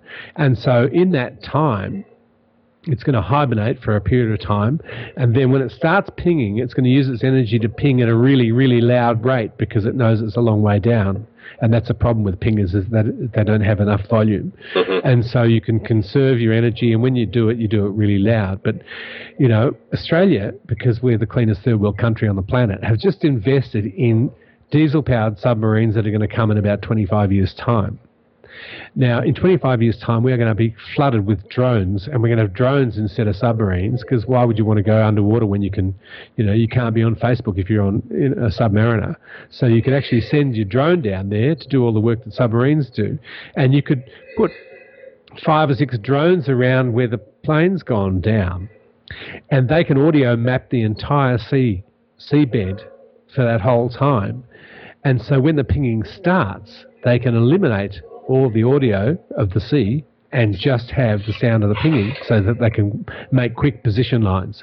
And while we're talking about it, each pinger can have its own tail number so that you don't get in the same situation that Swissair 111 had of having pingers of the same frequency. So you could have 2 types of pingers, each digital flight recorder and the voice recorder would have different serial numbers, and they should be transmitted. I want to have Find My Aircraft, and this is looking at all the technology that you can have now to use ADS-C to find where every airplane in the world is in every 9 minutes. And this happens now over the Pacific Ocean between Australia, New Zealand and the United States. They're using ADS-C, and it's completely oblivious to the pilots, and the controller gets your location it's got to be by law soon, less than 15 minutes, so it's going to be 14 minutes, but I think they're doing it about 10 or 9 minutes at the moment. But if there's something funny going with the airplane, a set number of parameters, it pings on ADS-C and tells the controller, hey, watch this. And if the controller presses a button, he can get real-time response. So he can just sit there tapping his finger on the button and pinging pretty much all the time. So that ADS-C is happening. But what happens when the power goes off? And this is what's happened with MH370. None of these new fantastic tracking satellite systems help you, because if you lose your transponder, if you lose ADS-B and C, see you later. Well, there's a guy in Melbourne called Lorne Cole who's decided that he wants something like this for his corporate jets that he's got in air ambulances, and he's come up with a fantastic product which is hardwired into the hot battery bus, and it's live downloading a flight data recording, and it's uploaded to a satellite, downloads into Switzerland, and you can actually have real-time digital flight data. Every parameter that's changed is recorded and downloaded real time, and you can use it for telephony and satellite TV and all sorts of drama as well. So this is S-Track in Australia. It's quite the most spectacular thing, because when all else fails, this system still keeps working. If the plane's still flying, this is going to be telling you. So I tell you all about that in the book. Oxygen masks. Look, the oxygen mask is a cumbersome thing, and people tend not to put them on. And so let's sit down and redesign the fantastic Eros masks that came out in the 1990s, which changed us. Like, we used to have these little goggles in the 727, and this oxygen mask, we used to put the goggles on, like safety goggles, and you'd plug these two pieces of plastic tubing from the goggles into the oxygen mask, and you purge the mask, and that supposedly gets the smoke out of your eyes. Well, when the Eros mask came in 1993 or whatever it was, it changed our life, and it's fantastic. But it's now over 20 years old, so it's time to upgrade oxygen masks and make them so pilots want to wear them for troubleshooting. They want to wear them, put the mask on immediately, and so then we can decide to take it off, rather than putting the mask on if we think we need to put it on. If we've got lithium battery problems, and I don't think this airplane had a lithium battery cargo problem, for a number of reasons I go in the book, even though there were 220 kilos of batteries or whatever carried on this airplane, and they didn't even tell the captain about it. I don't think these batteries caught fire, because the systems now, after UPS 6, are fantastic. The cargo control by the Malaysian Airlines and all the ICAO members is very, very good, packaging, etc. So I'm not concerned that this is a lithium cargo battery problem. But if it is, well, then we're going to change the rules and say, that's it, we're not carrying any of this stuff anymore. Because, despite the best plans, and as your close personal friend said last week, we're not going to talk about politics. Well, I've got to tell you, taking lithium batteries out of passengers in the cabin, in the laptop, putting in the cargo compartment. It's crazy. If you really think that this has any bearing on flight safety, mate, we've got a bigger problem. If you're saying that I can get a bomb through a security at Melbourne or Dubai or JFK Airport, well then we've got a bigger issue than whereabouts on that plane that battery is parked. So that's about lithium batteries, and we should make some dramatic change if it turns out that this is the case. And just as an aside, before I get to the big item, which is the reason that this book's been written, carry-on baggage.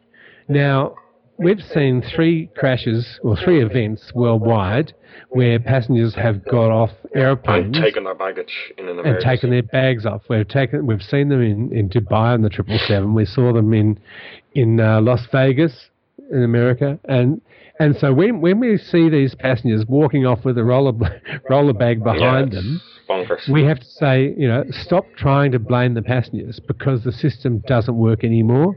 We know they're going to take the bags off. Culturally, a lot of these cultures carry the gold with them, and especially if they've been working overseas as a guest worker and you've been there for 18 months. You want to take presents home to your wife and kids, and they may be in the form of gold. You're not going to get off that plane without taking your bag. So we've got to talk about changing the way we do cabin baggage. And maybe that means really small baggage compartments. Maybe it means really small allocations where we can make bags a special cabin bag that passengers are allowed to use, because we want them to have their medication. We want them to have their iPhones. We want them to have their lithium batteries that are going to catch fire. I want them in the cabin because the cabin crew are trained to deal with them. So we need a lot of stuff. We need their documents and their money, and there's things that people are going to need in their bags in the cabin. But if they are, we know they're going to take them off. If you lock the cabin bag, they're just going to burn to death in the aisle trying to open those doors because they'll think there's something with the door. I'm blocking the aisle, trying to open the thing. It's a point and a discussion I had with somebody, and he was a pilot, and that was the first thing he said to me. He said, "Mick, it all sounds great in theory, but you're going to have 20 or 30 people blocking an aisle, bashing, hammering the door to try and get it open, so it doesn't resolve the problem." It's like the smoke fire fumes checklist. It's broken, and we got to fix it. But let's not try and do the same thing. Let's recognise passengers will take this stuff off, mate. I got to tell you, I'm sitting here quietly telling you, I'm not leaving my plane as I'm a passenger without my wallet, my passport, my phone. There's just no way I'm going to get off the plane without that stuff. And like, I'm smart. I put it on my person before the plane comes into land. Yeah. Most people don't. But I've got to tell you, you don't want to be stuck anywhere around on the wrong side of the world without any money, wallet, passport, or phone these days. So, it's not as if we say, oh, well, it's those sort of people that do it. It's all of us are going to be in the same situation on the given day, I think. So we've got to look at the way we do baggage. But the reason that I want to get this book out there and I want to change the way the world does stuff is because the way this investigation has been handled from the very, very beginning. And that is, I don't think that Mick Rooney, if you are on a plane that crashes in some sub-Saharan country, that your family should get less crash investigation professionalism than if your plane crashes in London Heathrow Airport. Yeah. So I'm saying, because it's a global business now, we shouldn't have these stuff-ups and delays, and we should have ICAO, elite crash investigation. And so every single member of IATA raises $1 per ticket that goes every year into a fund. We're talking $3.6 billion every year. Now, you could put it in the bank and draw 4% a year and run the world's best crash investigation, but what immediately would happen would be the best of the best in each country get selected to go and work on this amazing ICAO system. And the ICAO crash investigation just comes in and does its stuff, and the local people can help and are used to help, but the actual investigation is done by professionals. Now, we are very lucky in the UPS, this whole industry. I've got to tell you, we've got to thank a man from New Zealand who was working for the GCAA in Dubai on UPS 6. Now, that crash investigator, and I don't know his name and I probably should, he found a lithium battery in the car park that the 747 crashed into. One little lithium battery. And because he was the person he is, probably like an Aussie, a pedantic, they used to say, we used to get called astronauts because Australians are so pedantic. But the astronauts from Australia, well, Kiwis are very close friends of ours. So this pedantic bastard picked this up and he would not give in until he found out what this thing was. And because of this guy, we now know about lithium batteries and how dangerous they are. Now, we've lost planes in crashes all around the world, and there's been clues out there that have been missed by lesser people than him, is all I can say. And so I'd like to have ICAO elite crash investigation, and if nothing else comes out of this crash, let's make it for the future that, you know, there's a legacy left for these poor passengers and their families. Because too often we've witnessed this, and I think this has been going on since the 1970s, 1980, where we've had accidental shoot-downs of aircraft. But too often, you know, post-accident, we see investigations become highly politicised, which is good for no one, and certainly not the passengers. That's right. It's all political, and there's a lot of corruption.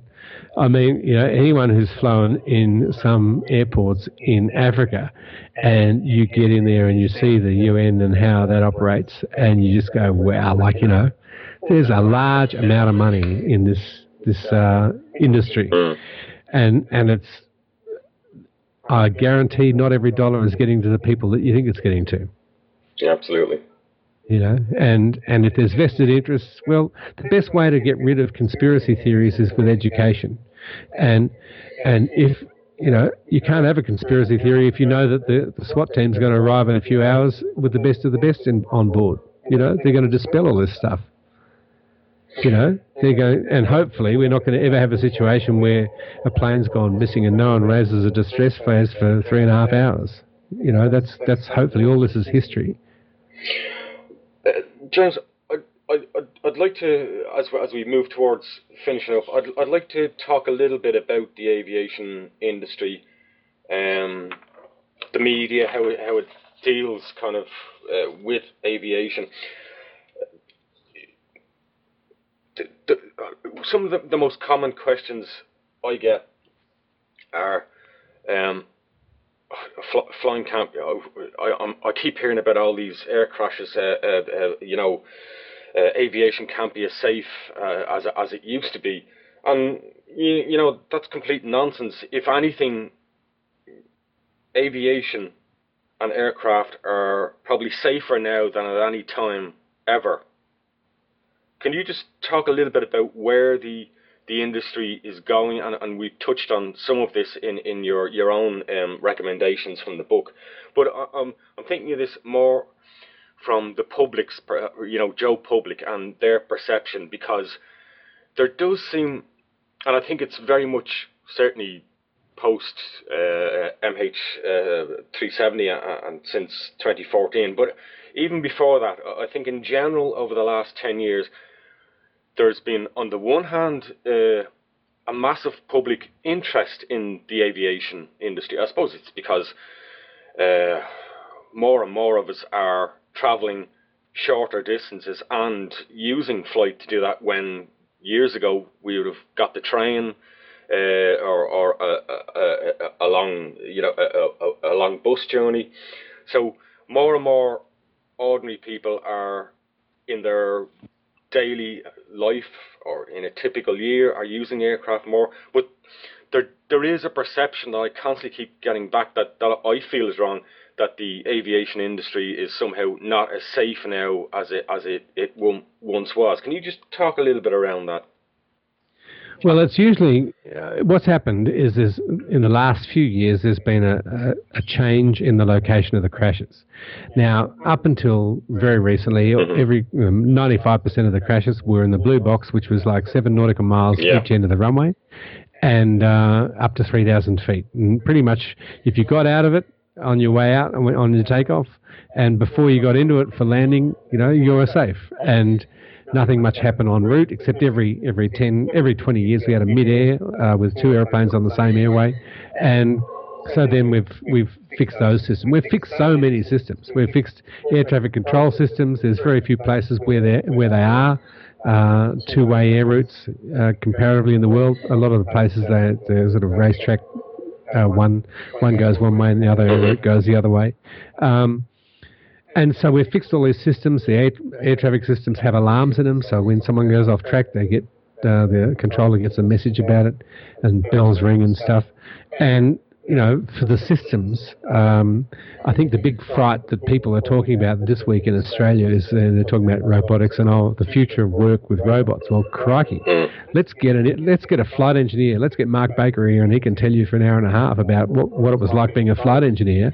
Tapped on the shoulder, and they said, "Well, see you later. There's the 727's out the door. In comes the A320, and it's only got 2 seats." And so we've been flying these robots around the sky. The A380's got like 135 computers, and the work done by the fuel management computer is, it's a full-time job if you tried to do it yourself.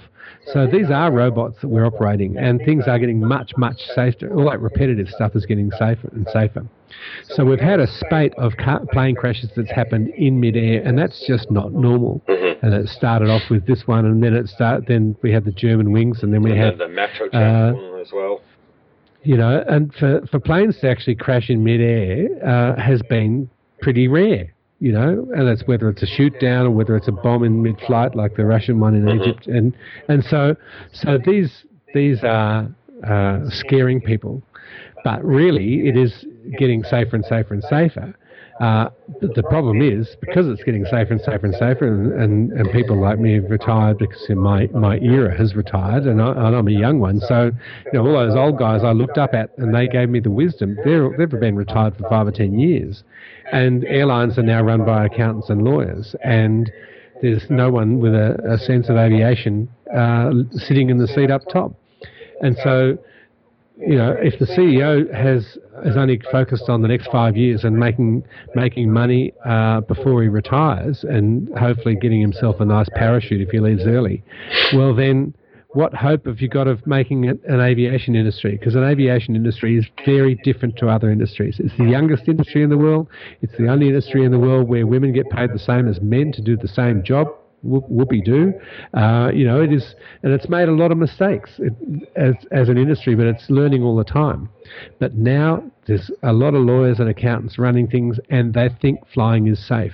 Mate, it's only safe because people take pride in what they do, and the pilots and the engineers and the air traffic controllers have their own high standards.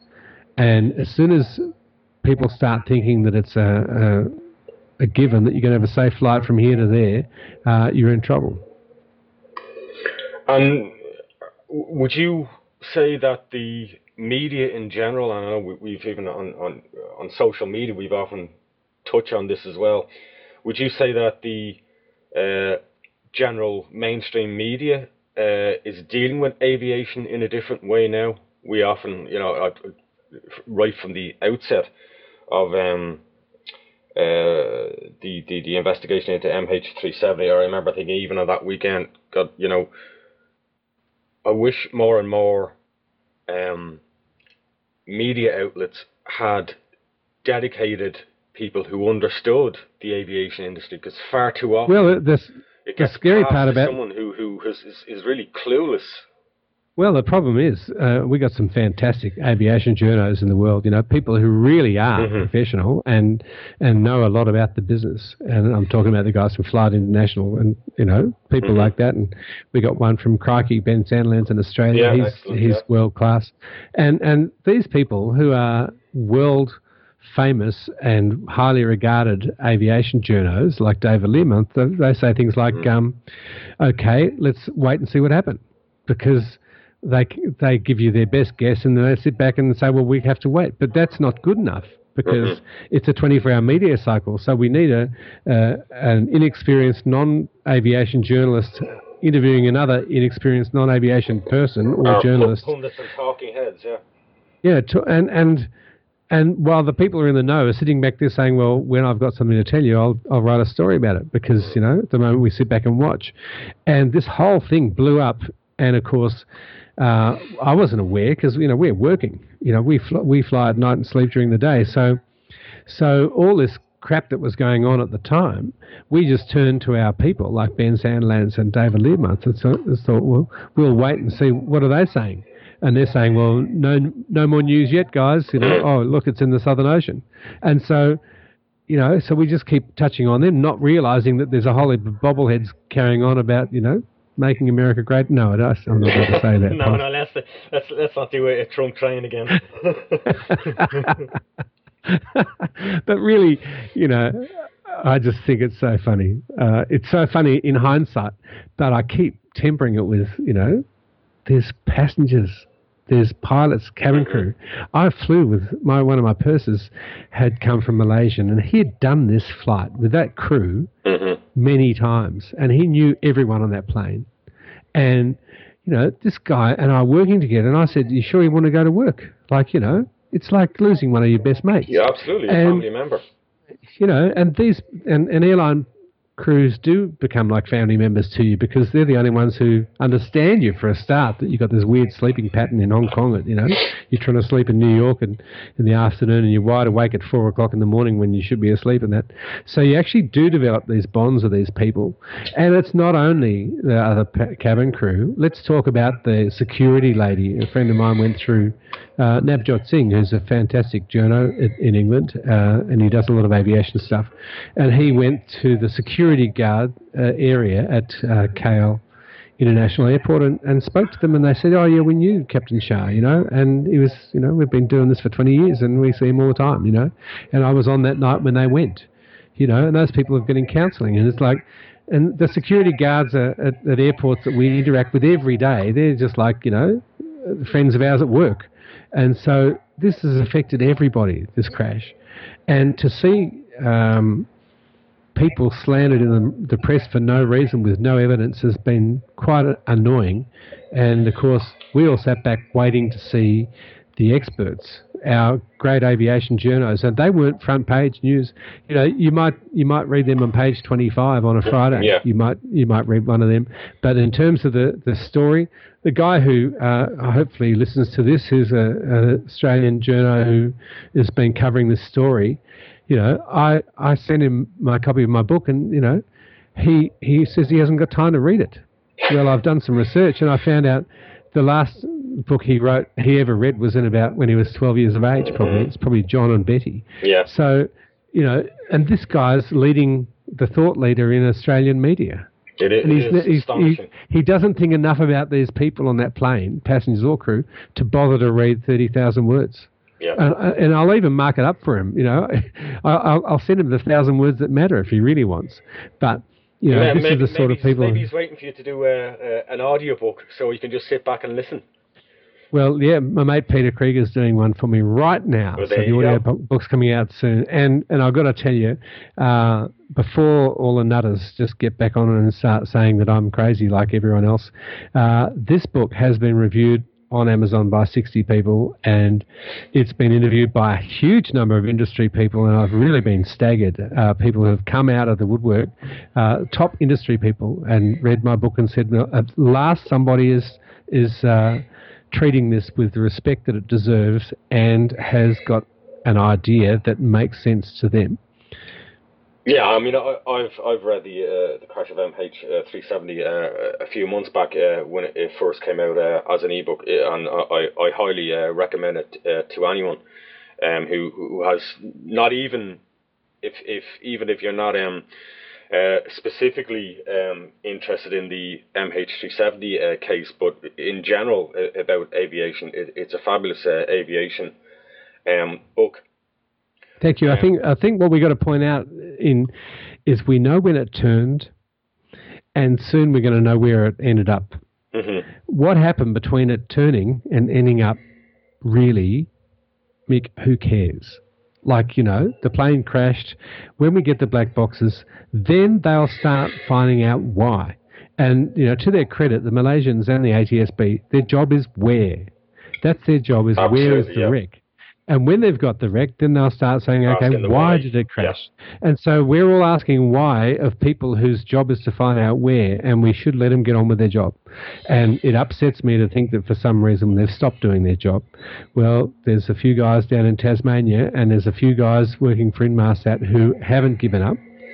And I think we've just got to applaud them and let them keep on going. And if you want to have a look at this book, if you don't want to have a look at this book, I don't care, but just contact your politicians and say, listen, would you please have a look? 35 degrees south, 7 arc, and it'll only take you about a month, maybe. I think less than a month for the area that I don't think David Griffin has. I know he spoke in Darwin at a marine institute, and I don't know whether I don't have a recording of his speech there. But you got to understand, I don't think we're looking for an aeroplane, and this is what came out of Swissair 111. We're looking for debris, and it's not going to be very pretty debris at all. And we're looking for one black box. That's what we're looking for. We don't need the voice recorder. They would have recorded over itself. We're looking for tiny bits of information on a digital flight data recorder, and that's what we're looking for. Yeah, sadly, and it is sad, and this is what baffled me, because in the early stages of this investigation, I suppose at the initial stage when the public were so energized about asking as we've just said, the whys, when we can't tell you why yet, we had all that crazy Tom Nod satellite picture nonsense stuff of people using their iPhones and trying to find the plane and looking, and that looks like a plane, on that satellite picture. And it's an important point you make, and we can't stress that enough. And when we talked about the impact point, for MH370 and one of the perhaps closest similarities in what we may find is the Swissair flight off Nova Scotia. I can't emphasize enough to people that when an aircraft crashes at sea at velocity, it is like hitting solid concrete. The public have this perception that somehow a crash at sea, if it's at nose down at velocity, is somehow you're going to have massive bits of wing, you're going to have half a fuselage, here, that's not the way it works. That's not what happens. It is absolutely devastating. In fact, in my book, I look at the crashes that have examined this, which again the ATSB haven't dwelt on, which is not their role, but I'm trying to do it to explain to people what really happens. When you take a 757 and you put it into the side of the Pentagon, how the wings fold up and it goes in, at 250 knots. This is just incredible, mind-blowing. And when someone says, "Oh, that's mind-blowing," this truly does blow your mind. We don't really understand the physics of how brutal physics can be when it happens. Or the Colorado Springs 737 crash that went in, and the hole that it made was just bigger than the circumference of the fuselage. Or the Everglades crash. Or the one in Malaysia where the A320 went into the river and the pilot suicide. How can a whole airplane go into a river and never be seen? Exactly. It's just mind-blowing. But it did. And you just got to understand, physics is what makes these things stay up there. And when they come down like a piano, physics makes them explode into millions of pieces. And it's just hard to believe. And that's all right. It's like space, I can't understand a black hole, and I never will. And I don't understand more than one galaxy. I try and get my head around it, but I can't understand there's a billion galaxies. It just doesn't compute. That's all right. James, I just want to focus a little bit on you. And incidentally, when we publish and release this video podcast, all the links to James's website and the book itself will be down below in the links. Well, just, James, I ask every pilot this that I talk to. You became a pilot. I think 26 were you when you started training? Yeah. I fell in love with flying when I was about 4 or 5 years of age, and when I was 11, a very inspirational maths teacher told me about his time flying Catalinas in the Second World War, and he inspired me to be a pilot. And a few years later, a science teacher stole my dream, told me I didn't know anything about science, and chucked me out of the class. Okay. So, and that when you meet a dream stealer, somebody you, who steals your kids' dreams, those people should be put in jail, because I believed him, and that meant that I could never be a pilot, which is all I wanted to do. So it took till I was 26 and running my own company and had enough money to go to the airport and just take up flying a light airplane. And suddenly I thought, hey, I can do this, and going ahead and doing it. So yes, it's been a lifelong dream. And I think it's one thing that always comes across me when I talk to pilots, whether it's online or in real life. It is very much because, as there's a connotation that it's a glamorous lifestyle, but the realities are it's tough going. Well, let's just let me remember that before I started flying, I knew 19 people who'd been killed in aviation crashes in Australia in the time I started flying, and now that number's 23, and that includes a few people, good friends of mine. So it's a brutally dangerous industry, and if you think you can get in this job and not see death and go right through it, well, good on you, but good luck to you. I hope you never have to go what we did in the 80s and 90s when general aviation airplanes weren't as safe and the systems weren't as safe, and there was a lot of press on ITAs, which still happens every Sunday afternoon. Some poor idiot in a light airplane decides he's going to get home because he has to go to work tomorrow morning, and he presses on into darkness when he can't fly in darkness, or he presses on into cloud and crashes in cloud. But I think we lose many pilots live through it these days, where in the old days, pretty much every flight deck, every pilot that you've sat next to on a cockpit could name 20 people he knows who have been killed in aviation crashes. Give us some of the wackiest and most wonderful things that have happened to you over your career as a pilot. Well, I think I was very honoured to be able to fly the A380 over the Melbourne Cup, which is a horse race down here. Right. And it was my 25th anniversary of my flying career, and also 25th anniversary of the airline, and I think it was 125 years of the Melbourne Cup. So to fly over 200,000 people in an A380, did it twice, low level pass, that was quite exciting. But there's been hundreds and hundreds, to sit there and watch the Leonid meteor shower every November, I think it is, coming back from Tanzania, heading towards the Middle East at about 4 o'clock in the morning, and then seeing meteors go every few seconds, to see the northern lights flying over Greenland. In fact, when you actually fly over the North Pole, you don't really see the northern lights very well. You see them right outside the windscreen. I've got some spectacular pictures of that. But in terms of to see them as a big event, they're better when you're probably over Greenland looking up. Hundreds and hundreds of locations and places, and good weather and hideous weather. All of these situations, just as a blur of them, from I think landing in every airport I've ever wanted to, except the old Kai Tak in Hong Kong. I only ever landed in Kai Tak in the simulator. I never. By the time I got to fly into Hong Kong, it was the new airport. But I was always worried that I'd get sick of going to London or John F. Kennedy Airport, and I never did. But I got sick of the regulation and the business. The business is very, very tiring now. When I used to fly the 727, the A320, the manuals for the 727 were about 300 pages.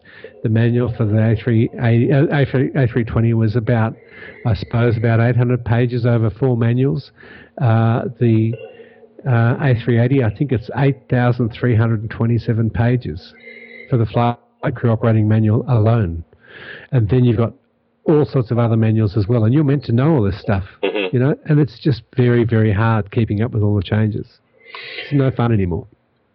Well, that's interesting you say it's no fun anymore, and I, to an extent I'd agree with you. I think you've definitely got to not just have a dedication. I think you've really got to have a passion if you decide that aviation is your career move. Because I think if you don't have that, you'll quickly get worn down. Well, you can't have days off. You can't go away on weekends. Yeah. You know, when you all the stuff now pilots have to do at home. So all the study that has to be done at home on your own time. You know, your flight plan, it takes, 60 pages of flight plan. Everywhere you go, 60 pages. Now, you've got to read 60 pages of NOTAMs and make a decision on how much fuel you're going to take or whatever. Well, 60 pages takes 2 hours to read. Well, you've got 20 minutes. Yeah. 20 minutes, before as you sign on to get all this stuff done. Well, you can't do that. So you download the flight plan 2 hours earlier, and then you sit there and you read it as fast as you can and as best as you can over about 30 minutes. And that's your own time. You don't get paid for that, and it's quite funny. I'd love to actually see someone go through a pilot's life and say, or a cabin crew and say, hang on, don't do that now because you're not getting paid for it. Well, bad luck. This industry doesn't work like that. Yeah, absolutely. Is the industry going more to, single aisle jets? Are we moving away from the wide body jets? I seem to be seeing, because I know that Aer Lingus, I think it's Norwegian Air as well, and have now started transatlantic flights and are using the 737-800 now on the transatlantic track from, I think, Dublin to Boston. Are we seeing the industry go more that way? Because obviously it's a fuel efficient, it's a finance driven industry. Well, it's if you can get fuel for $40 a barrel, you can do more flights more often, and that's the whole philosophy of the 787: more flights more often. Yeah. But and the A380 was designed when fuel became $132 a barrel. Yeah. Okay, so that wasn't too long ago, and anyone who thinks fuel's not going to be $132 a barrel again is insane. Because it is going to be that price one day in the future. And all those people who said that the A380s are dud, they'll come out of the woodwork and say, oh, yeah, we can't afford to fly 737s across into Heathrow from St. Louis or wherever. We're going to have to fly them to JFK and commuters, and then they're all going to get the big fat plane and fly it across at the expenses of a Toyota Prius in terms of fuel per passenger per kilo. It's like any industry, it's cyclical. Yeah, so at $40 a barrel, you're right.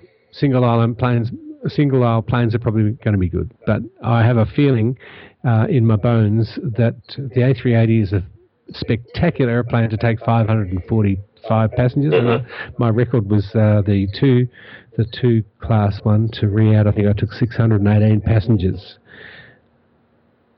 It's a lot of passengers. It is a lot of passengers.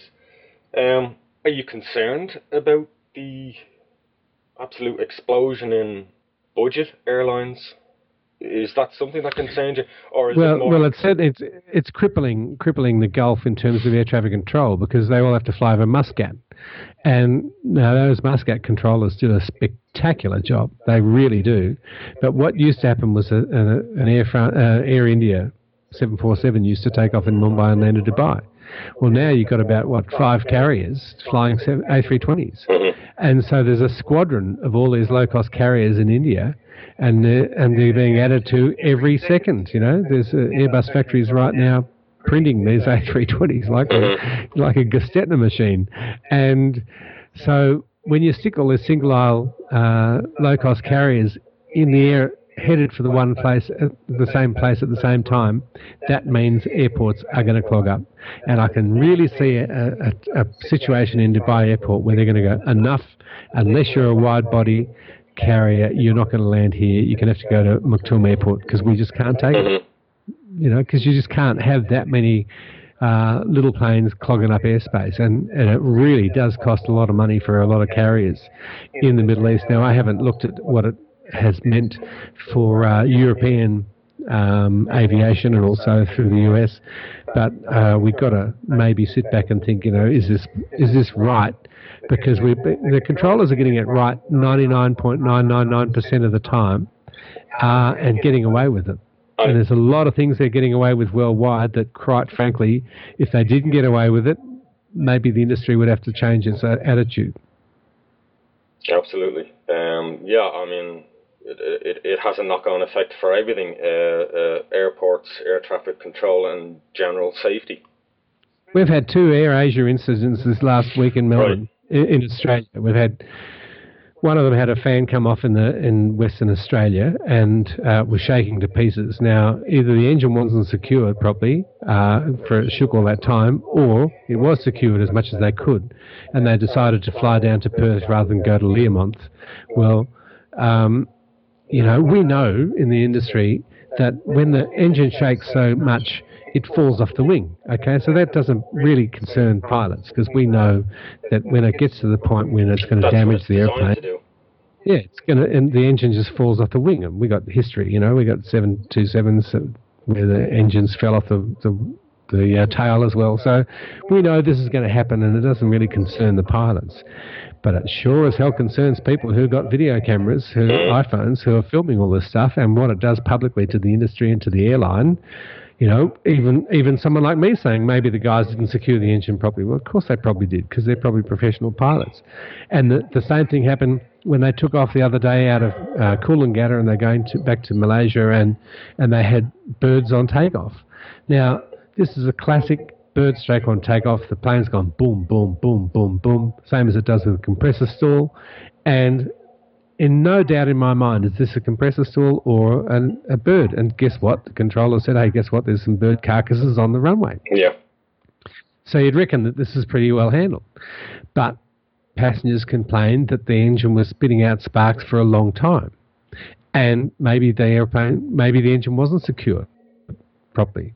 We don't know. That'll come out in the investigation. One of the reports on that particular incident, and the moment I read it, I thought, well, here we go. This is another, inaccurate eyewitness. That there were sparks coming out of the engine before we took off. No, stop talking nonsense. And it always, you can always look at witnesses. In fact, I had lunch today with the homicide squad detective. Witnesses are the most unreliable thing. I mean, how many people say they see fire before the plane hit the ground? Yeah. And in Rostov, the Dubai, the 737 that crashed at Rostov, exactly that. The plane was on fire before it hit the ground, and it turns out there's no possible way the plane was on fire. But witnesses, their brains happen. And look, I've had the same situation. I had an engine shutdown and diversion of an A330, so it's only got 2 engines, and we closed one down because of an oil pressure problem. Now, I know that it took me 2 minutes to identify that engine and shut it down, because we sat there and we double confirmed anything, because I said, this is serious, it's not in the simulator, let's do it slowly, And so we double checked everything, and we ran the engine down to idle and put it back up again and all that stuff, everything by the textbook. And then when I went with the crash investigators, because they hadn't had any work, so they asked if they could run the software as if it had had a crash, so that we could test everything to see if the systems worked. And I sat with the guy as he pulled up the digital flight data recorder information, which is like an Excel spreadsheet, and everything's sampled every few seconds, and there's thousands of parameters. It's incredible, right? So you sit there and you look at this thing. Now, we had identified from the time the incident started happening to the time we shut the engine off was 21 seconds. Now, I will tell you in a court of law, it was 2 minutes.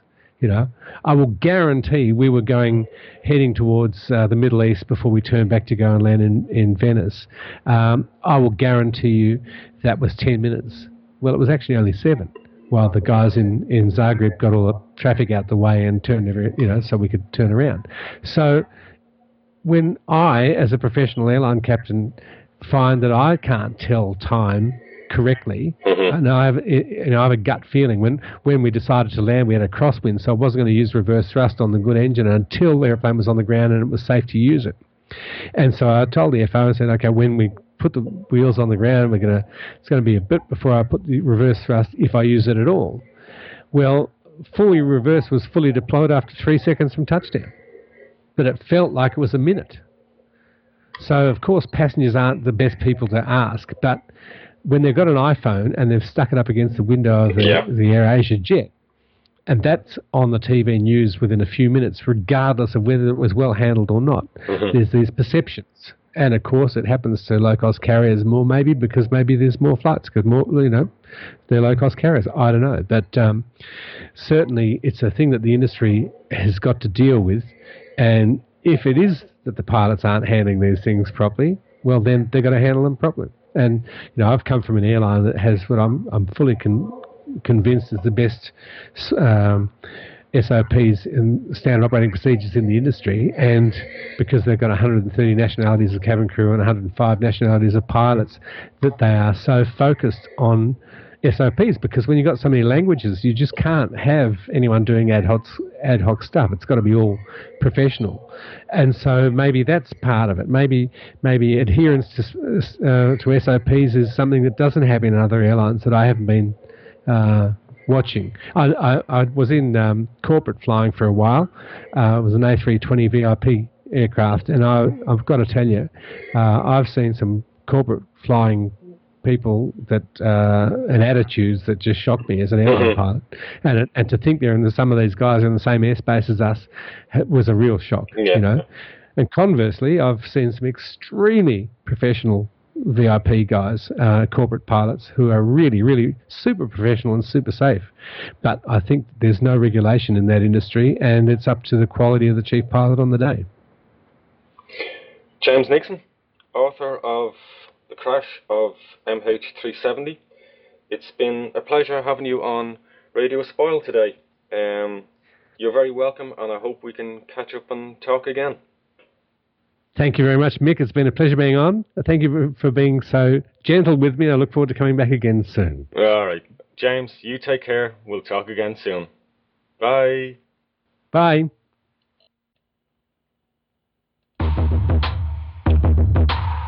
Okay, thank you for joining us today. I hope you enjoyed our interview with James Nixon. You can catch up with us on radiospoil.com. We have links, social media links, in wherever you are seeing this podcast, this video podcast, whether it's on SoundCloud, YouTube, wherever. Again, we'll catch up with you again. Take care.